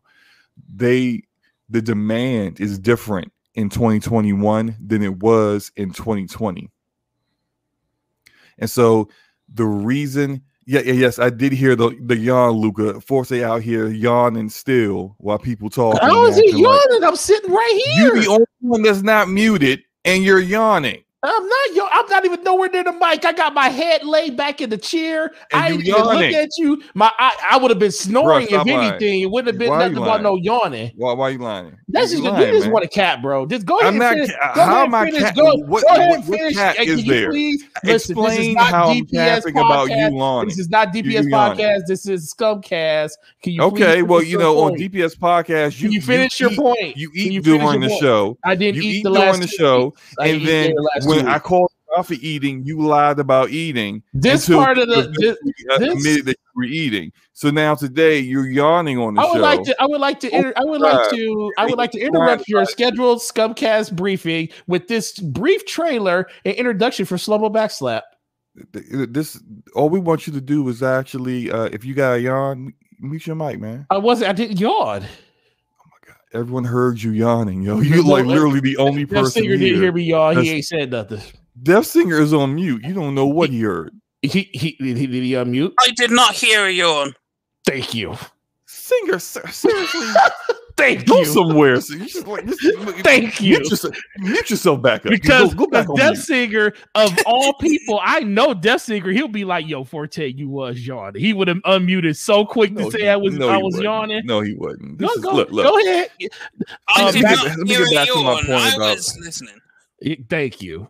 Continue. Well, maybe he couldn't hear the yawn Slow-Mo. over me speaking, but I heard the yawn, and so did plenty of the people in the audience. So anyway, Continue, Slow-Mo. the shortage there is a shortage, and using the rationale that because the new consoles are outselling what the old consoles were doing at that point in time, not taking into account there's an 8-year difference and a lot changes in 8 years. That just doesn't work. So what you need to do is look at what the demand is, and if they are meeting demand. If there wasn't a chip shortage, there wouldn't be a thriving aftermarket of scalpers on eBay. If there wasn't a chip shortage, you could go into your local Best Buy, your local Walmart, your local Target, and just pick up the console that you want. No, you wouldn't. What? You wouldn't be able to walk into no store just yet. I understand what your premise is. So you're saying at this point in time, last generation, everything was. I'm talking about now. I'm talking about now. Last generation, yeah. I'm talking about that's right what I'm now, talking about. That's what I'm saying in comparison to last gen. Like 8 I'm just saying you wouldn't later, be. I'm just saying even if it was no chip shortage right now, you still wouldn't be able to walk into a store and grab a system. Even if there was no chip shortage, you wouldn't be able to. That's what I'm saying. Why? Because they don't want you to walk into it. Listen, this is no. They don't want you to. So you're saying they're intentionally not making enough consoles on purpose because they have enough chips. What? Did I say anything about I said if there was not a chip shortage, you still would not be able to walk into a store and buy these consoles. Why? You know, I take that back. Maybe Xbox, not PlayStation though. Maybe Xbox, not PlayStation. So you're saying that the demand for PlayStation is just so high that even if they had enough, PlayStation is the fact that you can't go into a store and buy it. Still, it's not about Sony is not. They're not online only because Sony has a chip shortage. They're online only because Sony 7-8 months ago told people or told retailers not to put them in stores. That's why they're not there. Until Sony lifts that, you're not going to be able to walk into a store and buy them. Xbox is completely different. You don't think that if they were able to keep up with demand, that they would actually allow them to be in stores? Not right now. They no. Not until maybe in the very near future, because restrictions are being lifted across the country. Now that these restrictions on gatherings and stuff is being lifted, that I think you're closer and closer to what you're saying. You will be able to walk into a store. But at the moment, as of right now, you are still not able to because they still have restrictions in certain states, and Sony's not going to lift that restriction where they say you can't sell them in store until most of the country is open to the fact where you could just walk in the store and get them. But that is more of the sale of these systems are more tied to the fact that Sony. Like, you can still buy these systems online. Most retailers have these systems in stock online. They just pick certain times during the day or during the week to release them. And when they release them, they release them. They're doing that because of scalpers, because they want to try to make it. They're doing that. You're right. They're doing that because of scalpers. But why do you think they won't put them in stores? It's because Sony doesn't want them in stores right now. Sooner or later, they'll put them in stores. No one knows when.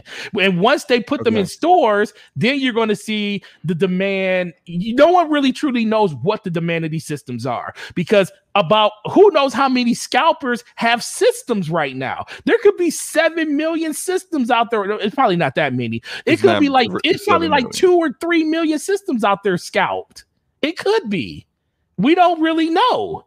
There are actually the numbers out there on the exact number. Well, close estimate numbers of do you know what they how were? many have been scalped. It's not that many, but it's. Well, it's I know is Sony came out and they came out with their, I forget what it was. They came out with their press release, not press release, but they came out with a statistic saying that the PlayStation 5 has a lower attach rate than expected, and most of that has to do due to the fact that there's so many people that have. It's like the scalpers are really hindering that number. But because it wasn't sold to a customer that actually is going to use that system at that time, those systems aren't getting services like PS Plus or PS Exactly. Now. There aren't being games attached to that particular model number, serial number of that particular PlayStation 5, and therefore the attach rate is significantly lower compared to the PlayStation 4, because there are no overall, but like there's a significant number of units that are just sitting collecting dust somewhere and being purchased. Yeah, now, I also think when scalpers do this, because they can't do it because they know there's limited stock for what the demand is, and that's really the point of it. Like scalpers can't scalp when there is enough supply that people can ignore them and just get it at retail. Then no one's going to go to a scalper and pay 3 times the cost when they can just get it from at MSRP at their local retailer, whether it's online or not. Right. So that's the issue. And Luca wants me to touch in on the company that creates the chip. And it's not AMD. AMD designed it, yes, but it's TMSC. Yeah, TMSC is a Taiwanese company. They are the biggest supplier, the biggest chip maker in the world. What was the name of that company you said? Where are they from? No, where are they from? Taiwan. What was the other word you said? I said Taiwanese. Okay. You don't know, but you know what? Don't be interrupting me because you don't know words, okay? No, I know. Anyway. I just wanted to hear you repeat the word again. I said it correctly the first time. Okay. I said it correctly. I just want to. Hey, anyway. This is Scumcast keeping you on point. Keep going. Anyway, so this is the information that I saw, like watching all of the tech channels discuss this, the information that they got. They see the higher demand, but they also see it as a temporary thing. The pandemic also caused this. It was a perfect storm of the pandemic plus the consoles launching plus NVIDIA and AMD dropping new generational architecture for their products, RDNA 2, Ampere. So they saw that perfect storm of everything releasing all at once, and the demand and the amount of chips they were able to make, the amount of foundries that they have to make the chips to meet the demands, it's not enough. They also don't feel like building new foundries and spending all the money, the billions they would have to spend to do that, is worthwhile when once the pandemic's over, once enough people, you've hit a critical mass of like the people who are really, really, really wanting a console, and then it starts to kind of level out. Once all that's done, you got all this additional resources to make chips that you don't need anymore. So they're not trying to come off of the actual suppliers to that company, TMSC, that is actually providing other products to help them make the chips. They don't want to increase their capacity. No one wants to increase their capacity when they feel like 3 years from now it was wasted for nothing. And so they're right now they're making record profits. It's never been better for them. Why am I going to reinvest in something that may not be a long-term thing? And so although it sucks for us because they know they have a need and they chose not to do anything about it, it is what it is. Now, the United States government has come to their attention, because now it's not just gaming, it's not just computers, it's not just GPUs.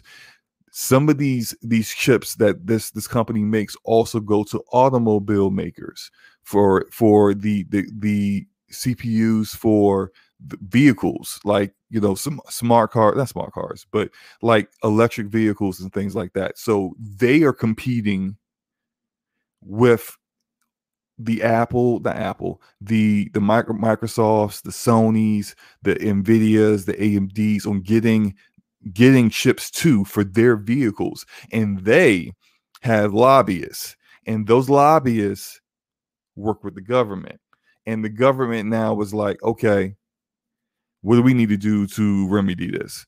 And the government is offering money, free money basically, to have new foundries built so that supply and demand can be met. Now, That's all I know as of right now. I don't know if that's actually going to come into play where they're actually going to get those foundries made off the government's dime, free money. But even if they did, it's not going to guarantee, like, it's not going to change anything immediately. Like next month, everything's available now. It doesn't work that way. It takes time to get that stuff set up. It takes time to get more supply created. And then it takes time to actually build the consoles and then package them, have them shipped. So look, it's 2022. You know, unfortunately, we're probably going to go into this holiday with the same lack of. Okay, I'm back. Supply. Okay, what's up, Luca? Thank you so much for your explanation. Even though it took you about 15 minutes to get there because you would not stop. I did not. Arguing I'm not even done, and you cut me off. So I'm sorry. Go ahead. so to finish up, essentially, it's going to take it to probably 2022 before we can start to get to a actual normal method of getting these consoles again. And more than likely, you're going to roll into this holiday with the same frustrations where people are trying to get systems for the holiday, for Christmas, whatever, and they still aren't able to do it. So there's that. I'm done. I'm sorry. I thought muted. Okay. No, I'm sorry. I thought like when you were like, I'm not done yet, Luca. You had more, so I muted so I could eat my croissant, my eggs, you know? Other eggs, you know, it doesn't take a long time to make eggs, guys. But thank you so much for that explanation, Slomo. I really do appreciate it. And I hope that was to Meat Puppet's satisfaction. Really do appreciate it, Slo. No problem. Okay, so Drinza says Microsoft should buy Anthem and redo it for like 2025. No. Yeah, I don't know about that. Anthem is not worth. See, here's the deal now with Anthem. Anthem, the IP, the brand is not worth anything. This is the reason why EA decided not to go forward with Anthem next, because the brand of Anthem, quote unquote, has been damaged so harshly that even if it was a quality game, EA did not believe people would even pay attention. And then also with the fact that, you know, you already swindled people out of $60-$70, depending on, you know, which version of it you got, which edition you got. People will want it for free. Give me the game that I thought I was buying when you first showed the game. So that's on EA. Now Microsoft buying the IP from them with what studio to make the game? Like, if you don't get BioWare to get it, then to do it, then who would do it? That it would be a bad move, I think. Yeah, I can't say I disagree with that, bro. Okay, cool. Let me see here. Hold on. Oh yeah, and then he said, "Why is that journalist salty about Forza 5?" Okay, so he's talking about. There's this article that was put out saying, "Is Forza 5 going to be on the PlayStation 5?" I saw it and I was just kind of like, okay, and I kept it moving. I was like, obviously it's not, and I didn't even bother touching it, but I did see an interesting back and forth on Twitter in which there was a discussion about why the journalists decided to cover this, right? So one of the I don't know if this is the guy who wrote it, but Zachary Body, I don't know, who works for Windows Central, quote retweeted. I guess I could show you. Yeah, I'll show you guys. Hold on. Was this the discussion where one of them was well I think, was it Jez Corden said that they did it because they wanted to stay in the Google algorithm, the search results algorithm? Yep. So Zachary Body, whatever. Zachary says, "Oh yeah, go ahead and trash journalists. I had to write about this too. Do you know why? Because people were searching for it. Sometimes we write articles that have obvious answers because it may not be obvious to the people reading that article. Other people exist." And then he got some very colorful replies. But Wandering Dutch was like, "Then don't write it. you know, have some integrity. You're not forced to write anything. And then Jez is like, actually, yes. And Jez from Windows Central, tech blogger from Windows Central is like, yes, he is, because I'm the sources, because I'm his boss, right? And Dutch was like, you know, why did you make him write it then? And then Jez is like, Google demanded it. People search for it. If we don't write it, it erodes our search authority in the algorithm versus websites that do write it. The algorithm ultimately pays the bills. I like paying my bills. Many normies don't often genuinely just don't know. It's an innocent question, you know? And then Dutch is like, you know, sorry that y'all have to write trash and then deal with the backlash. Apologies, you know? And just like, no one actually likes it, but sadly, that's how Google's built the website. But it's also a service to normies. Our network's #1 article of all time is how to take a screenshot on an iPhone. If you don't know something, you search for it. Speaking of, I asked my grandma to take a screenshot on her iPhone for me and send it to me. She's like, I don't know how to do that. And I was just like, so, you know. That's why that's the highest search term on the internet when it comes to that. Yeah. So, you know, the algorithm determines it all. It's the same with YouTubers, you know, and, you know, Google and YouTube are connected. So it's why you see YouTubers like making clickbait videos as well. And you see YouTubers, all of them covering the exact same topic, discussing the same topic. It's because they want to be able to stay in the search algorithm, because if they stay in the search algorithm, they get views, if they're monetized and people don't have like YouTube Red, they get the cash, you know, it makes sense. Yeah. It's just unfortunate. I have a you still get it if you got YouTube Red. Oh, well, that's good to know then. Yeah. So I personally, you guys know how I feel about gaming journalists. I don't like them, with a few exceptions. Jez is one of the exceptions because that's my guy. And then Jason Schreier is one of the exceptions because he's like, even though he's a tool personality wise, he's good at his job. You know? He's good at his job. You know, so but I understand the feelings of frustration when you're, you know, you're trying to pay your bills and your boss has you writing something that you're like, damn, I know I'm about to get flamed for this. But and I think personally, even though I personally think the Forza question, it's a dumb one, but I can see people asking about it. I don't have a problem with this guy's response. My issues with gaming journalists, when they start doing that social shit and they start wiling and start saying crazy stuff like why you don't need to see Miranda's thick ass with you or something like that. That's when I start having issues with gaming journalists. Like when it's stuff like that. I put a Joy-Con, you know, up a butthole or something like that. Like something, ridiculous. Like what are you doing here? How did this get approved? Yeah. Right. So, and I mean, but they Jez did confirm it's for money. Obviously, everything is for money. So I get it. I'm not a fan. Like I said, I'm not really a fan of gaming journalists, with Jez being the exception because that's my guy, like I said before. But I can understand the frustration behind this guy over here. And honestly, it's a harmless topic, which is why I didn't get fake mad and I didn't say anything about it on Twitter because I don't care. It's like not that big of a deal. You guys know, once again, I only cover when they just start. Why?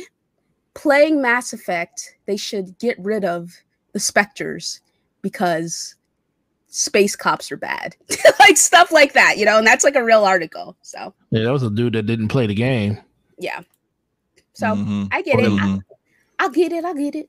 All right. Anyway, we can move on from that and go to the next topic. Thank you so much. Okay. Jorenza. All right. So Sub Negro says, if Microsoft ever sold the Xbox division, who do y'all think would be a great fit? So I personally think that's never going to happen as it stands right now.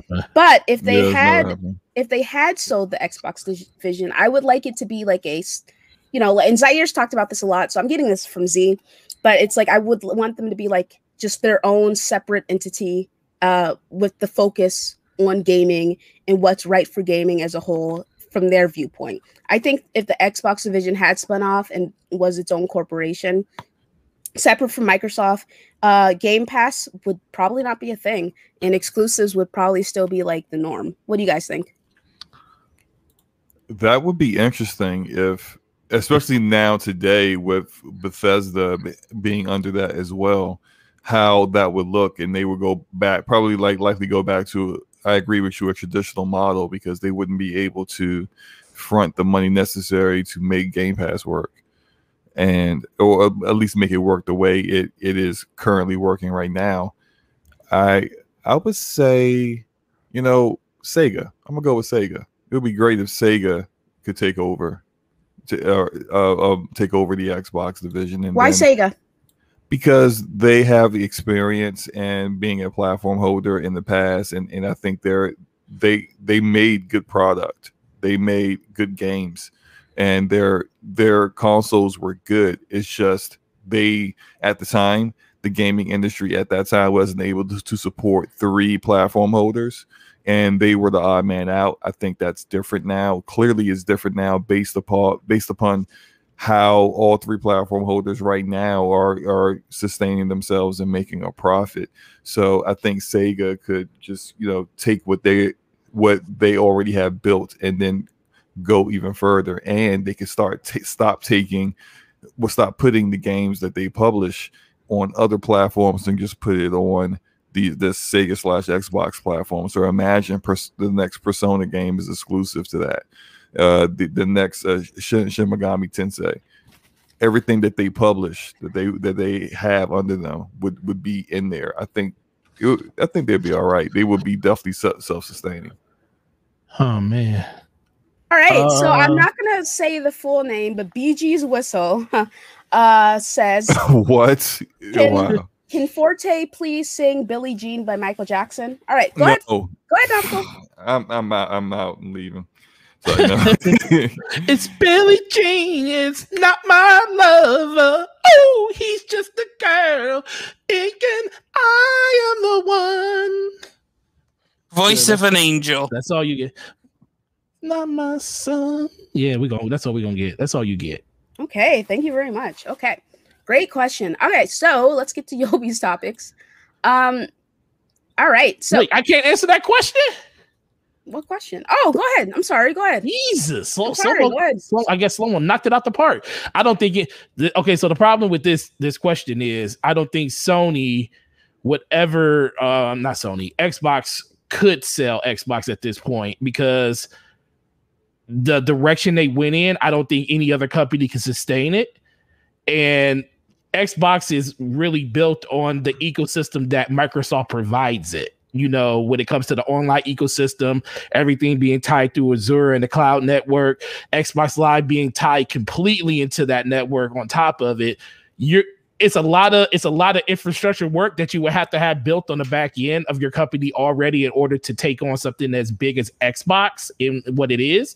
Maybe Sony could do it if they can get it at a reasonable price at a fire sale. I think Sony will be able to do something with it because they already have that infrastructure. But I think I do kind of agree with you more on the side that you were talking about is hopefully they can become their own entity when it comes to this thing. But ultimately, it just comes down to the decisions they made over the course of the last generation, whereas they're completely going against the norm when it comes to how they distribute their games and the overall focus of the brand. I just think at a certain point, Xbox would just sell or fire sale all the developers and all of the studios underneath them.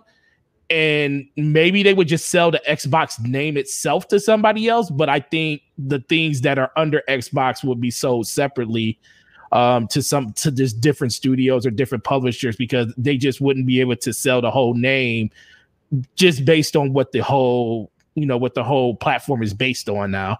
Microsoft's the only one I think, right? Maybe Amazon or Google, if they're still interested in gaming, that would probably be the only people I think that would be fundamentally able to do what Microsoft does with Xbox. But outside of those behemoths, that's it. Maybe EA. That's it.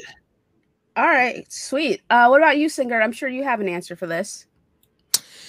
Well, I'm under the same opinion as Forte on this. Like, if they were to spin it off, the asking price would be beyond the reach of most people. Like, it would have to be one of the big boys, so either like a Google or an Amazon or an Apple. Hell, even Facebook. I mean, they got cash out the wazoo.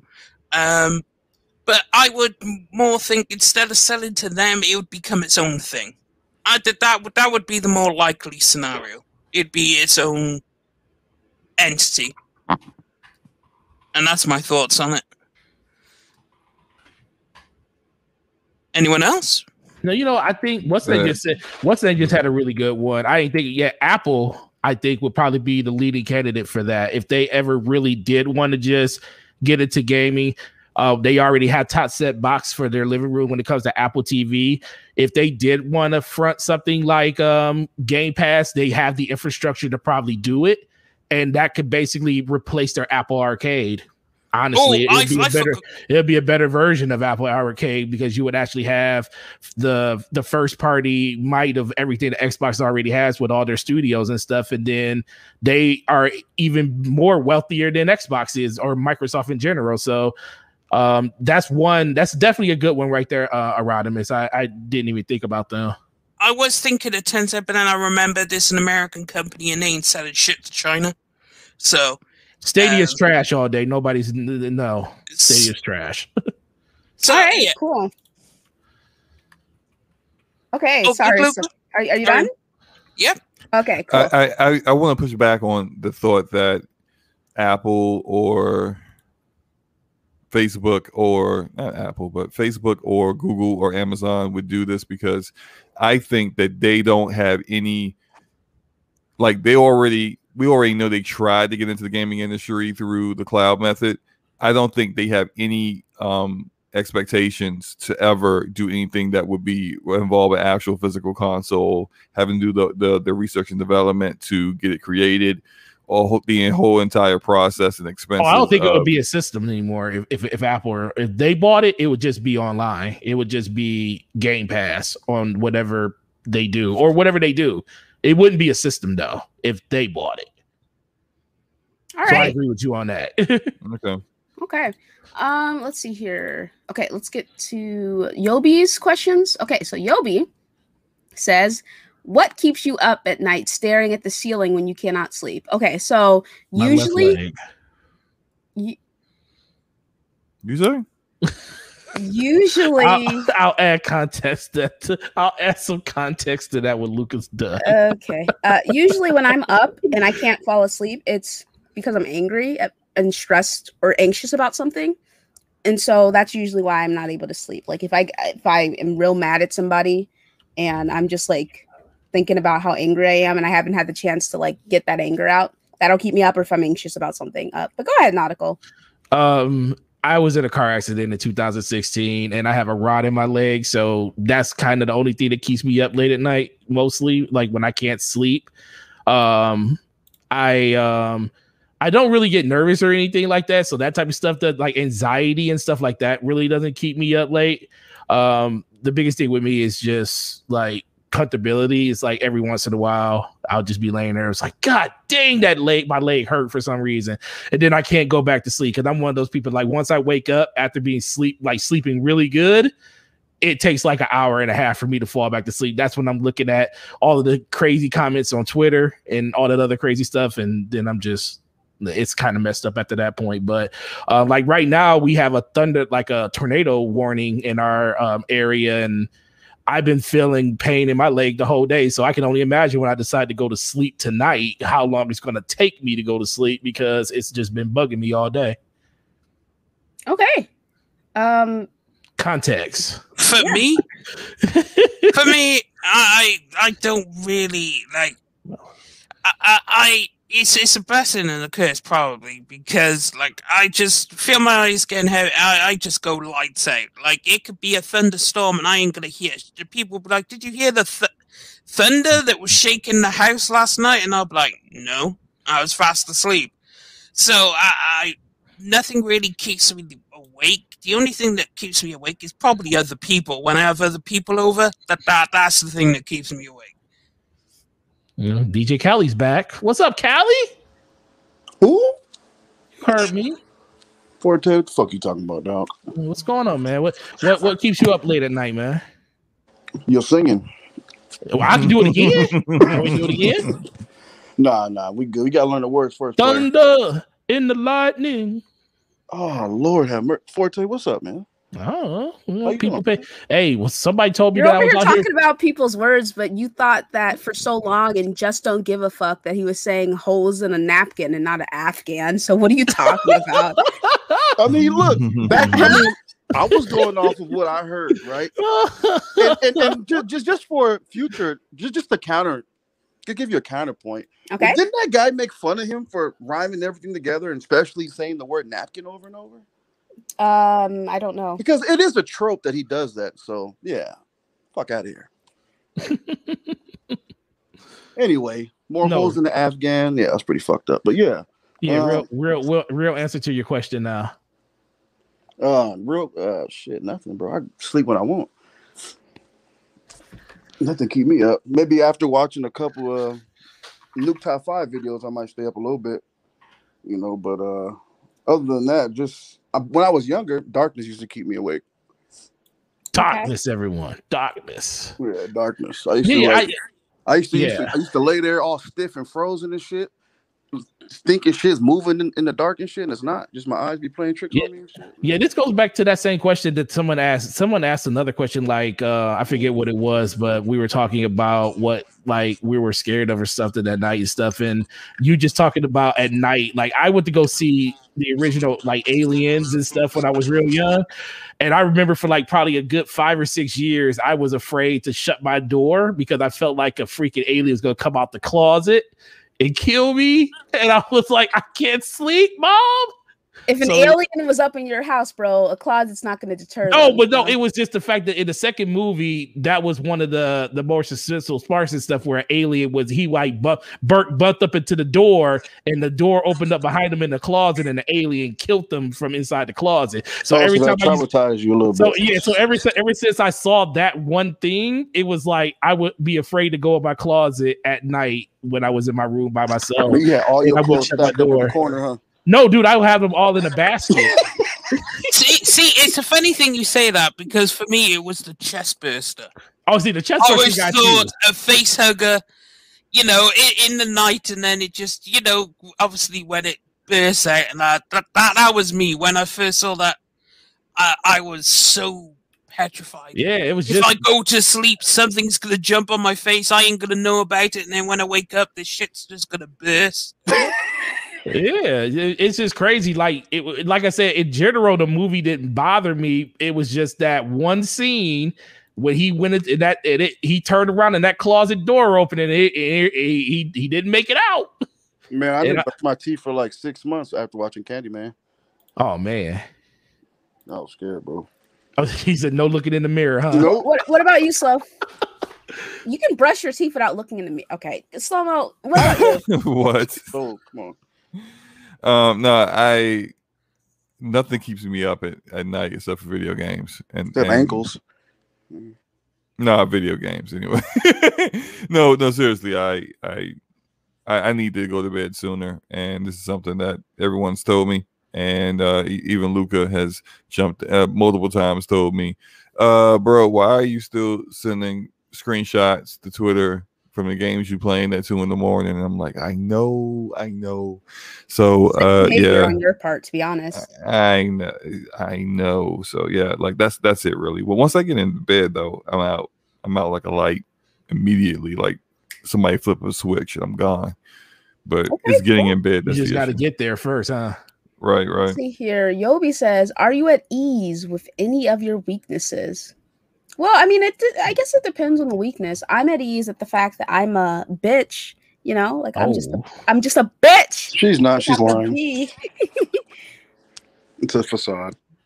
A facade, me? No, I'm nicest person on the planet, bro. Oh my God, thank you all day. It's so kind. But what was the question? What did he ask? Are you at ease at any of your weaknesses? So are you okay with some of the things that are not the greatest about yourself? Of course. Perceived weaknesses. I'm very in tune with myself, yes. I'm very in tune with myself as well. Yeah. And I'm fine. I know I suck at certain things. Pause, but you know. Yeah, I don't know. I'm not at ease because I want to be better, you know? I want to be better than how I am now. Well, it does affect your, you know, perfectionist type attitude. Yeah, I do have that kind of personality type. I have a very I want more. Particular. Yeah. You know, Like, I feel like I set goals for myself, but once I achieve them, I still feel empty, that kind of thing. So Yeah, it sucks. God, thank you, Jeffrey. Bless. For me, I'm not at peace with my weaknesses. I think I try to continue to work on them, and when I notice that I'm doing something that is not good, I recognize isn't good, but I've done it again. I always try to like, all right, let's do better next time, kind of thing. So I would say no, I'm not at peace with mine.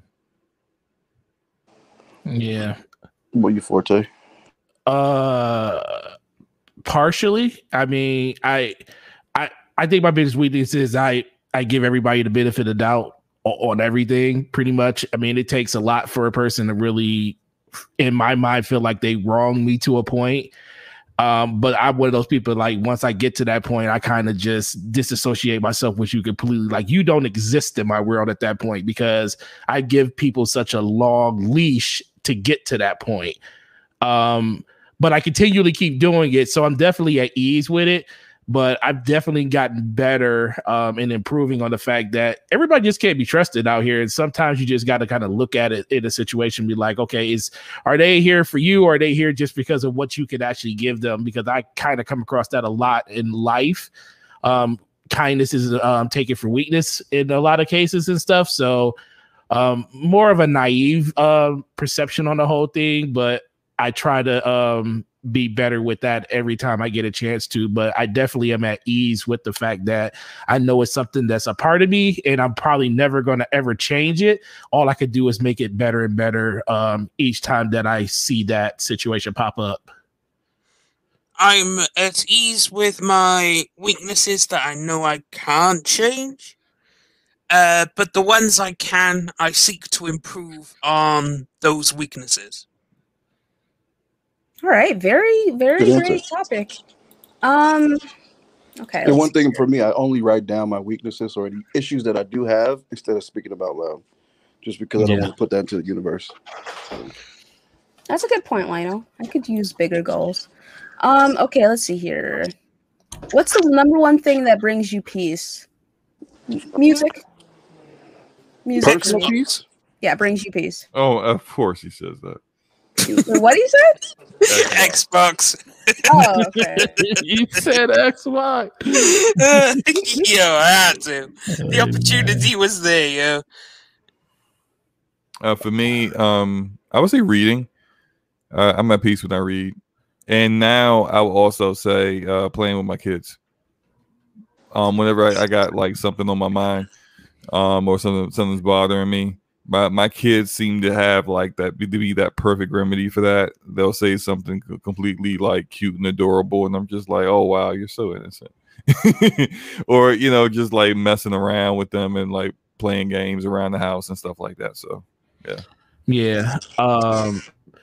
Family, just like Slow-Mo, that brings me the most peace, because it comes to a point where if I leave to go, like when I go to conference or something like that, when we were doing it, I can't sleep in a bed without my wife next to me, because I just don't feel comfortable.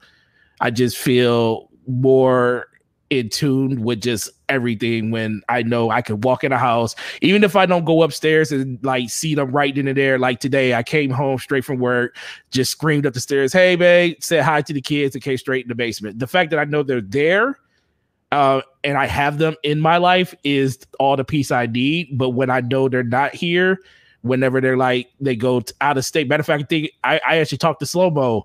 I was like, man, I'm bored out of my mind, because they had left and went to DC for a weekend. And I was like, I don't know what to do with myself. Now I can go play a game like Singer does, and that will basically, kind of camouflage it.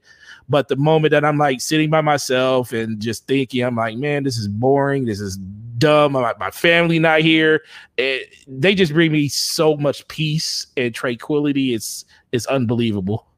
No, my real answer that was Xbox. No, that was your real answer. You can't go No. My actual real answer is what brings me most peace is music. Like music can, if I feel like down about something or something anxious or anything, I have a playlist for a particular mood, and I can throw it on, and it just relaxes me, and I'm like, okay, I'm cool now. Let me go about what I gotta do. So it's music for me. Yeah, I say music for me as well. Okay, let's see here. And then top 5 things that make you smile or make you happy. Oh, this is good. Yes. Wait, what was it about? What brings us peace? Yes. Oh yeah, I think you skipped me. Did I? Yep. Okay, go ahead. I think probably family and laughter. That's about it. Maybe a little bit of marijuana, but that's about it. Okay. Yeah. But yeah, top 5 things that make you happy. So I'll go first. Music, my friends, my family, reading, and gaming. Y'all? You said top 5? Top 5 things that make you happy. Yes. Ooh. Well, I'll go then. Music, family, friends, and then a picture of Phil Spencer and gaming. Oh, please. Wow. Go ahead. Go ahead, Forte. Go ahead. Family, of course. Gaming, music.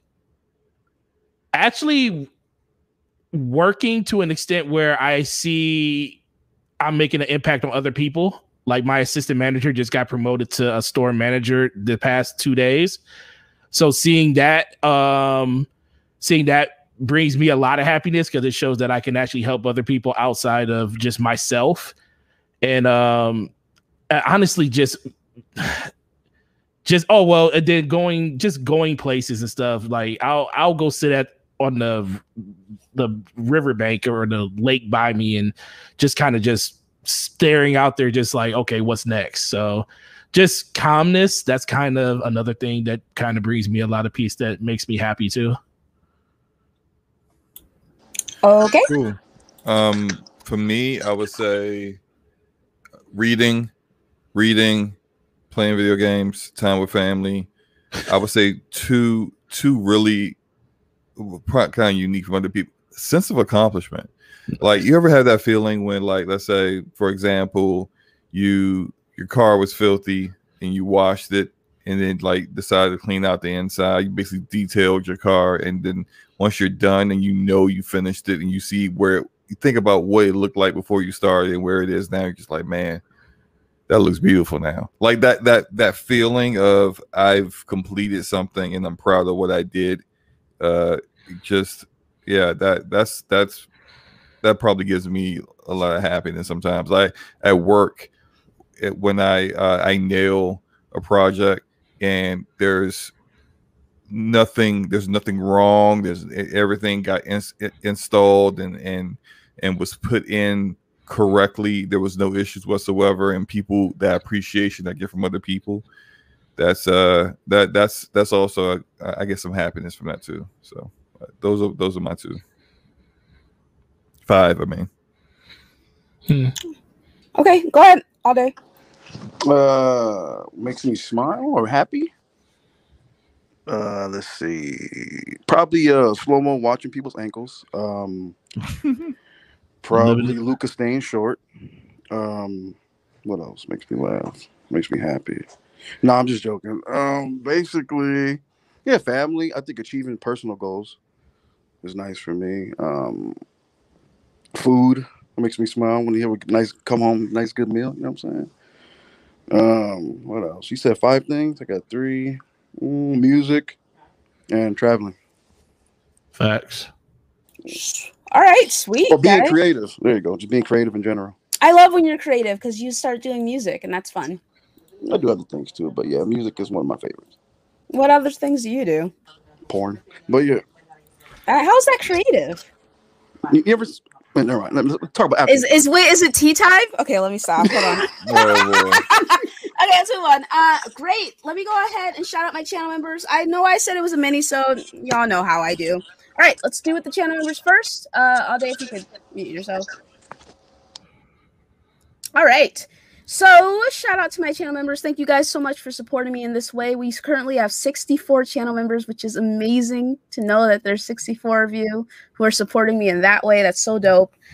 Becoming a member of the channel means you get access to the cute emojis that Gregor made, and then you also get to submit topics for Scum Time.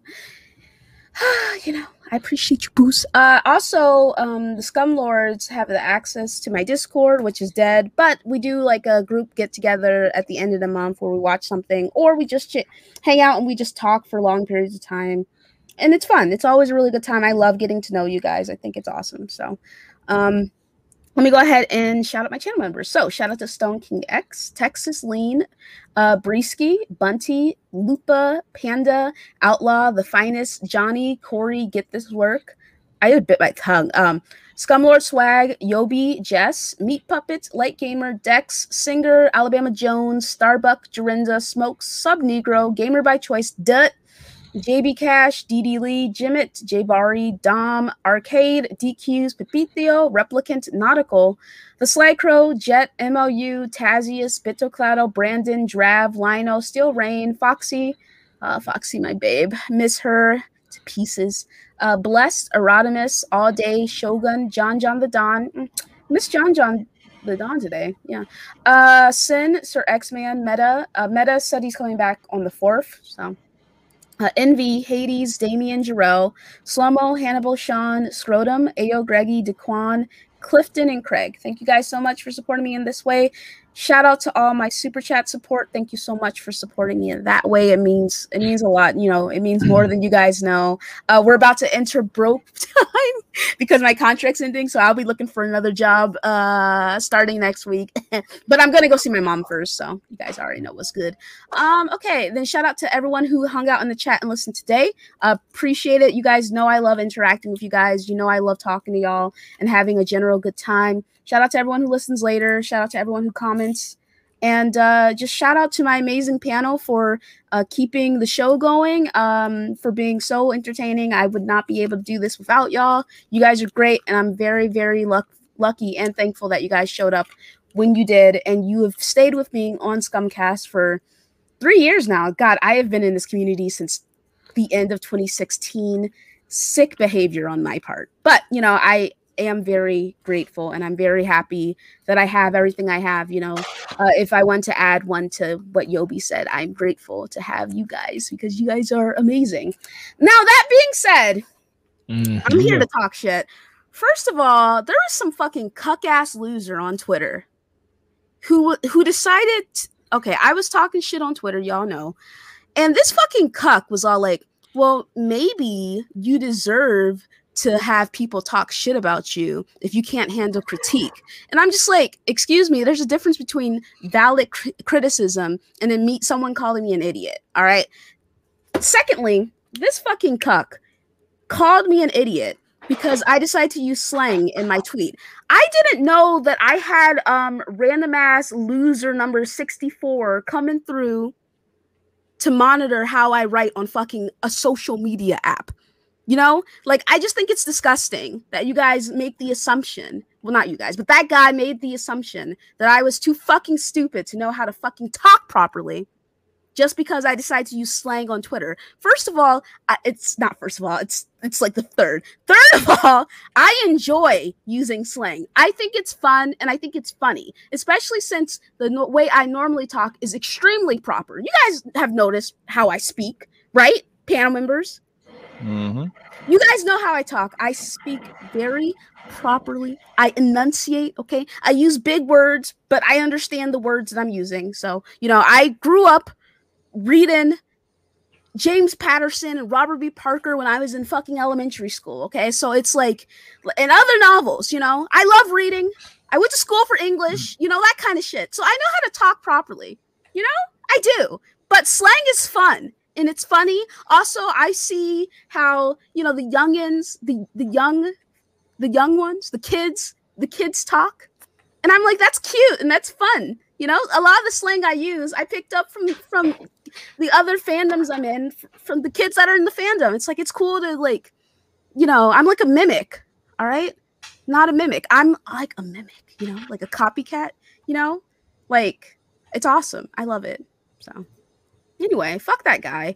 I hope he jumps off a building. Wait, so you're telling me you're like a ditto and you're the same height as it as well? Yes, exactly. 100%. Got it. Yes. So I enjoy slang. And, you know, I have all day explain slang to me sometimes because I don't get it. Like there's certain things I'm like, I don't know what this means. And he explains it to me. I am a suburbanite through and through, and I'm well read and I'm well spoken. But I choose to speak certain ways because it's fun. Okay? Thank you. And fuck that guy. If you have an issue with me, keep it to yourself. I don't want to see it. I don't want to hear it. Keep it to yourself. It's okay if you dislike me. Not everyone's going to like you, Luca. I get it. That's perfectly fine. But you don't need to come to me or go to spaces where my friends are. Go to spaces where my friends are, knowing that they're friends with me, and then start talking shit about me to my friends. Don't do that. It's gross.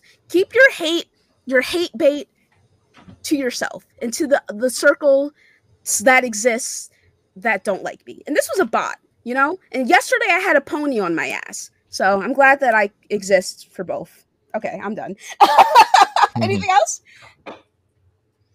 No, I think that's it. I think you nailed it. Yeah. You know, I be minding my business, man. I be minding my whole ass business, big dogs. You know, like fuckboy 87 talking wild, you know. No, it's like I'm telling this dude had like this long ass fucking name. I think his name's like Lucas or something. I don't fucking know, but it was his name and then a bunch of numbers because he's unoriginal, unimaginative, a cuck, a bitch, and a loser. So, okay. Let's do outros. Go ahead, Slow-Mo. Yeah. that was a way to end it. Great show, guys. Hope you guys have a great weekend. Enjoy your time. Go to sleep at a normal time. Don't be like Slow-Mo. And come check out DPS Podcast this Thursday at 9 p.m. Eastern on Gaming Forte's channel. And check out Brap as well, 9 p.m. Eastern on Wednesday nights with the whole crew with Forte, Enrique, B Money, and the great Mr. Eric Jackson. So come on through and sub to my channel if you want to see content on the games that I'm playing and the games and that I like, as well as developer focused content as well. So yeah, that's it. All right, Singer. What up, it's Singer? Great panel, great topics, great chat as per usual. Also, check out Scarlet Nexus. Is a fantastic game. Like, it is top tier, 9 out of 10. You have to play this game. Like this, the story and character development and gameplay is top tier, yo. Check it out. Also, PSA, stay away from the anime until you beat the game, because that is full of major plot spoilers. So do not watch it until you beat in the game. That's good to know. All day? No, I didn't hear anything. I just came back. What's up? It's the outros, dude. Oh, cool. Thanks. Peace out. All right, Nautical? Yo, Forte everywhere, YouTube, Twitter, Xbox Live, PlayStation, DPS Podcast, Thursday on my channel. Check it out. Check out last week's episode on Slow-Mo's channel, Brat Podcast on Wednesdays nights, and we will see you guys again here next week. Have a good week. Did I get everyone? Yeah, you got everybody. You're not Enrique. And then shout out to Lil F Boy with the final super chat saying, "I'm sorry for F Boy. I'm sorry for fuckboy 87 Queen. We fuckboys got to do better. You know, they got to be better. You're already better than me, Lil F Boy. It's just that guy's a little fucking cuck, dude. Fuck that guy. Like I said, jump off of. Okay. You guys have a nice night, and we will catch you for another episode of Scumcast. Bye. Bye. Bye. Was there anything else I wanted to talk about? I don't think so. Yeah. No, we're good. No. Can I end this broadcast? It's not letting me end the broadcast. Wow. It is not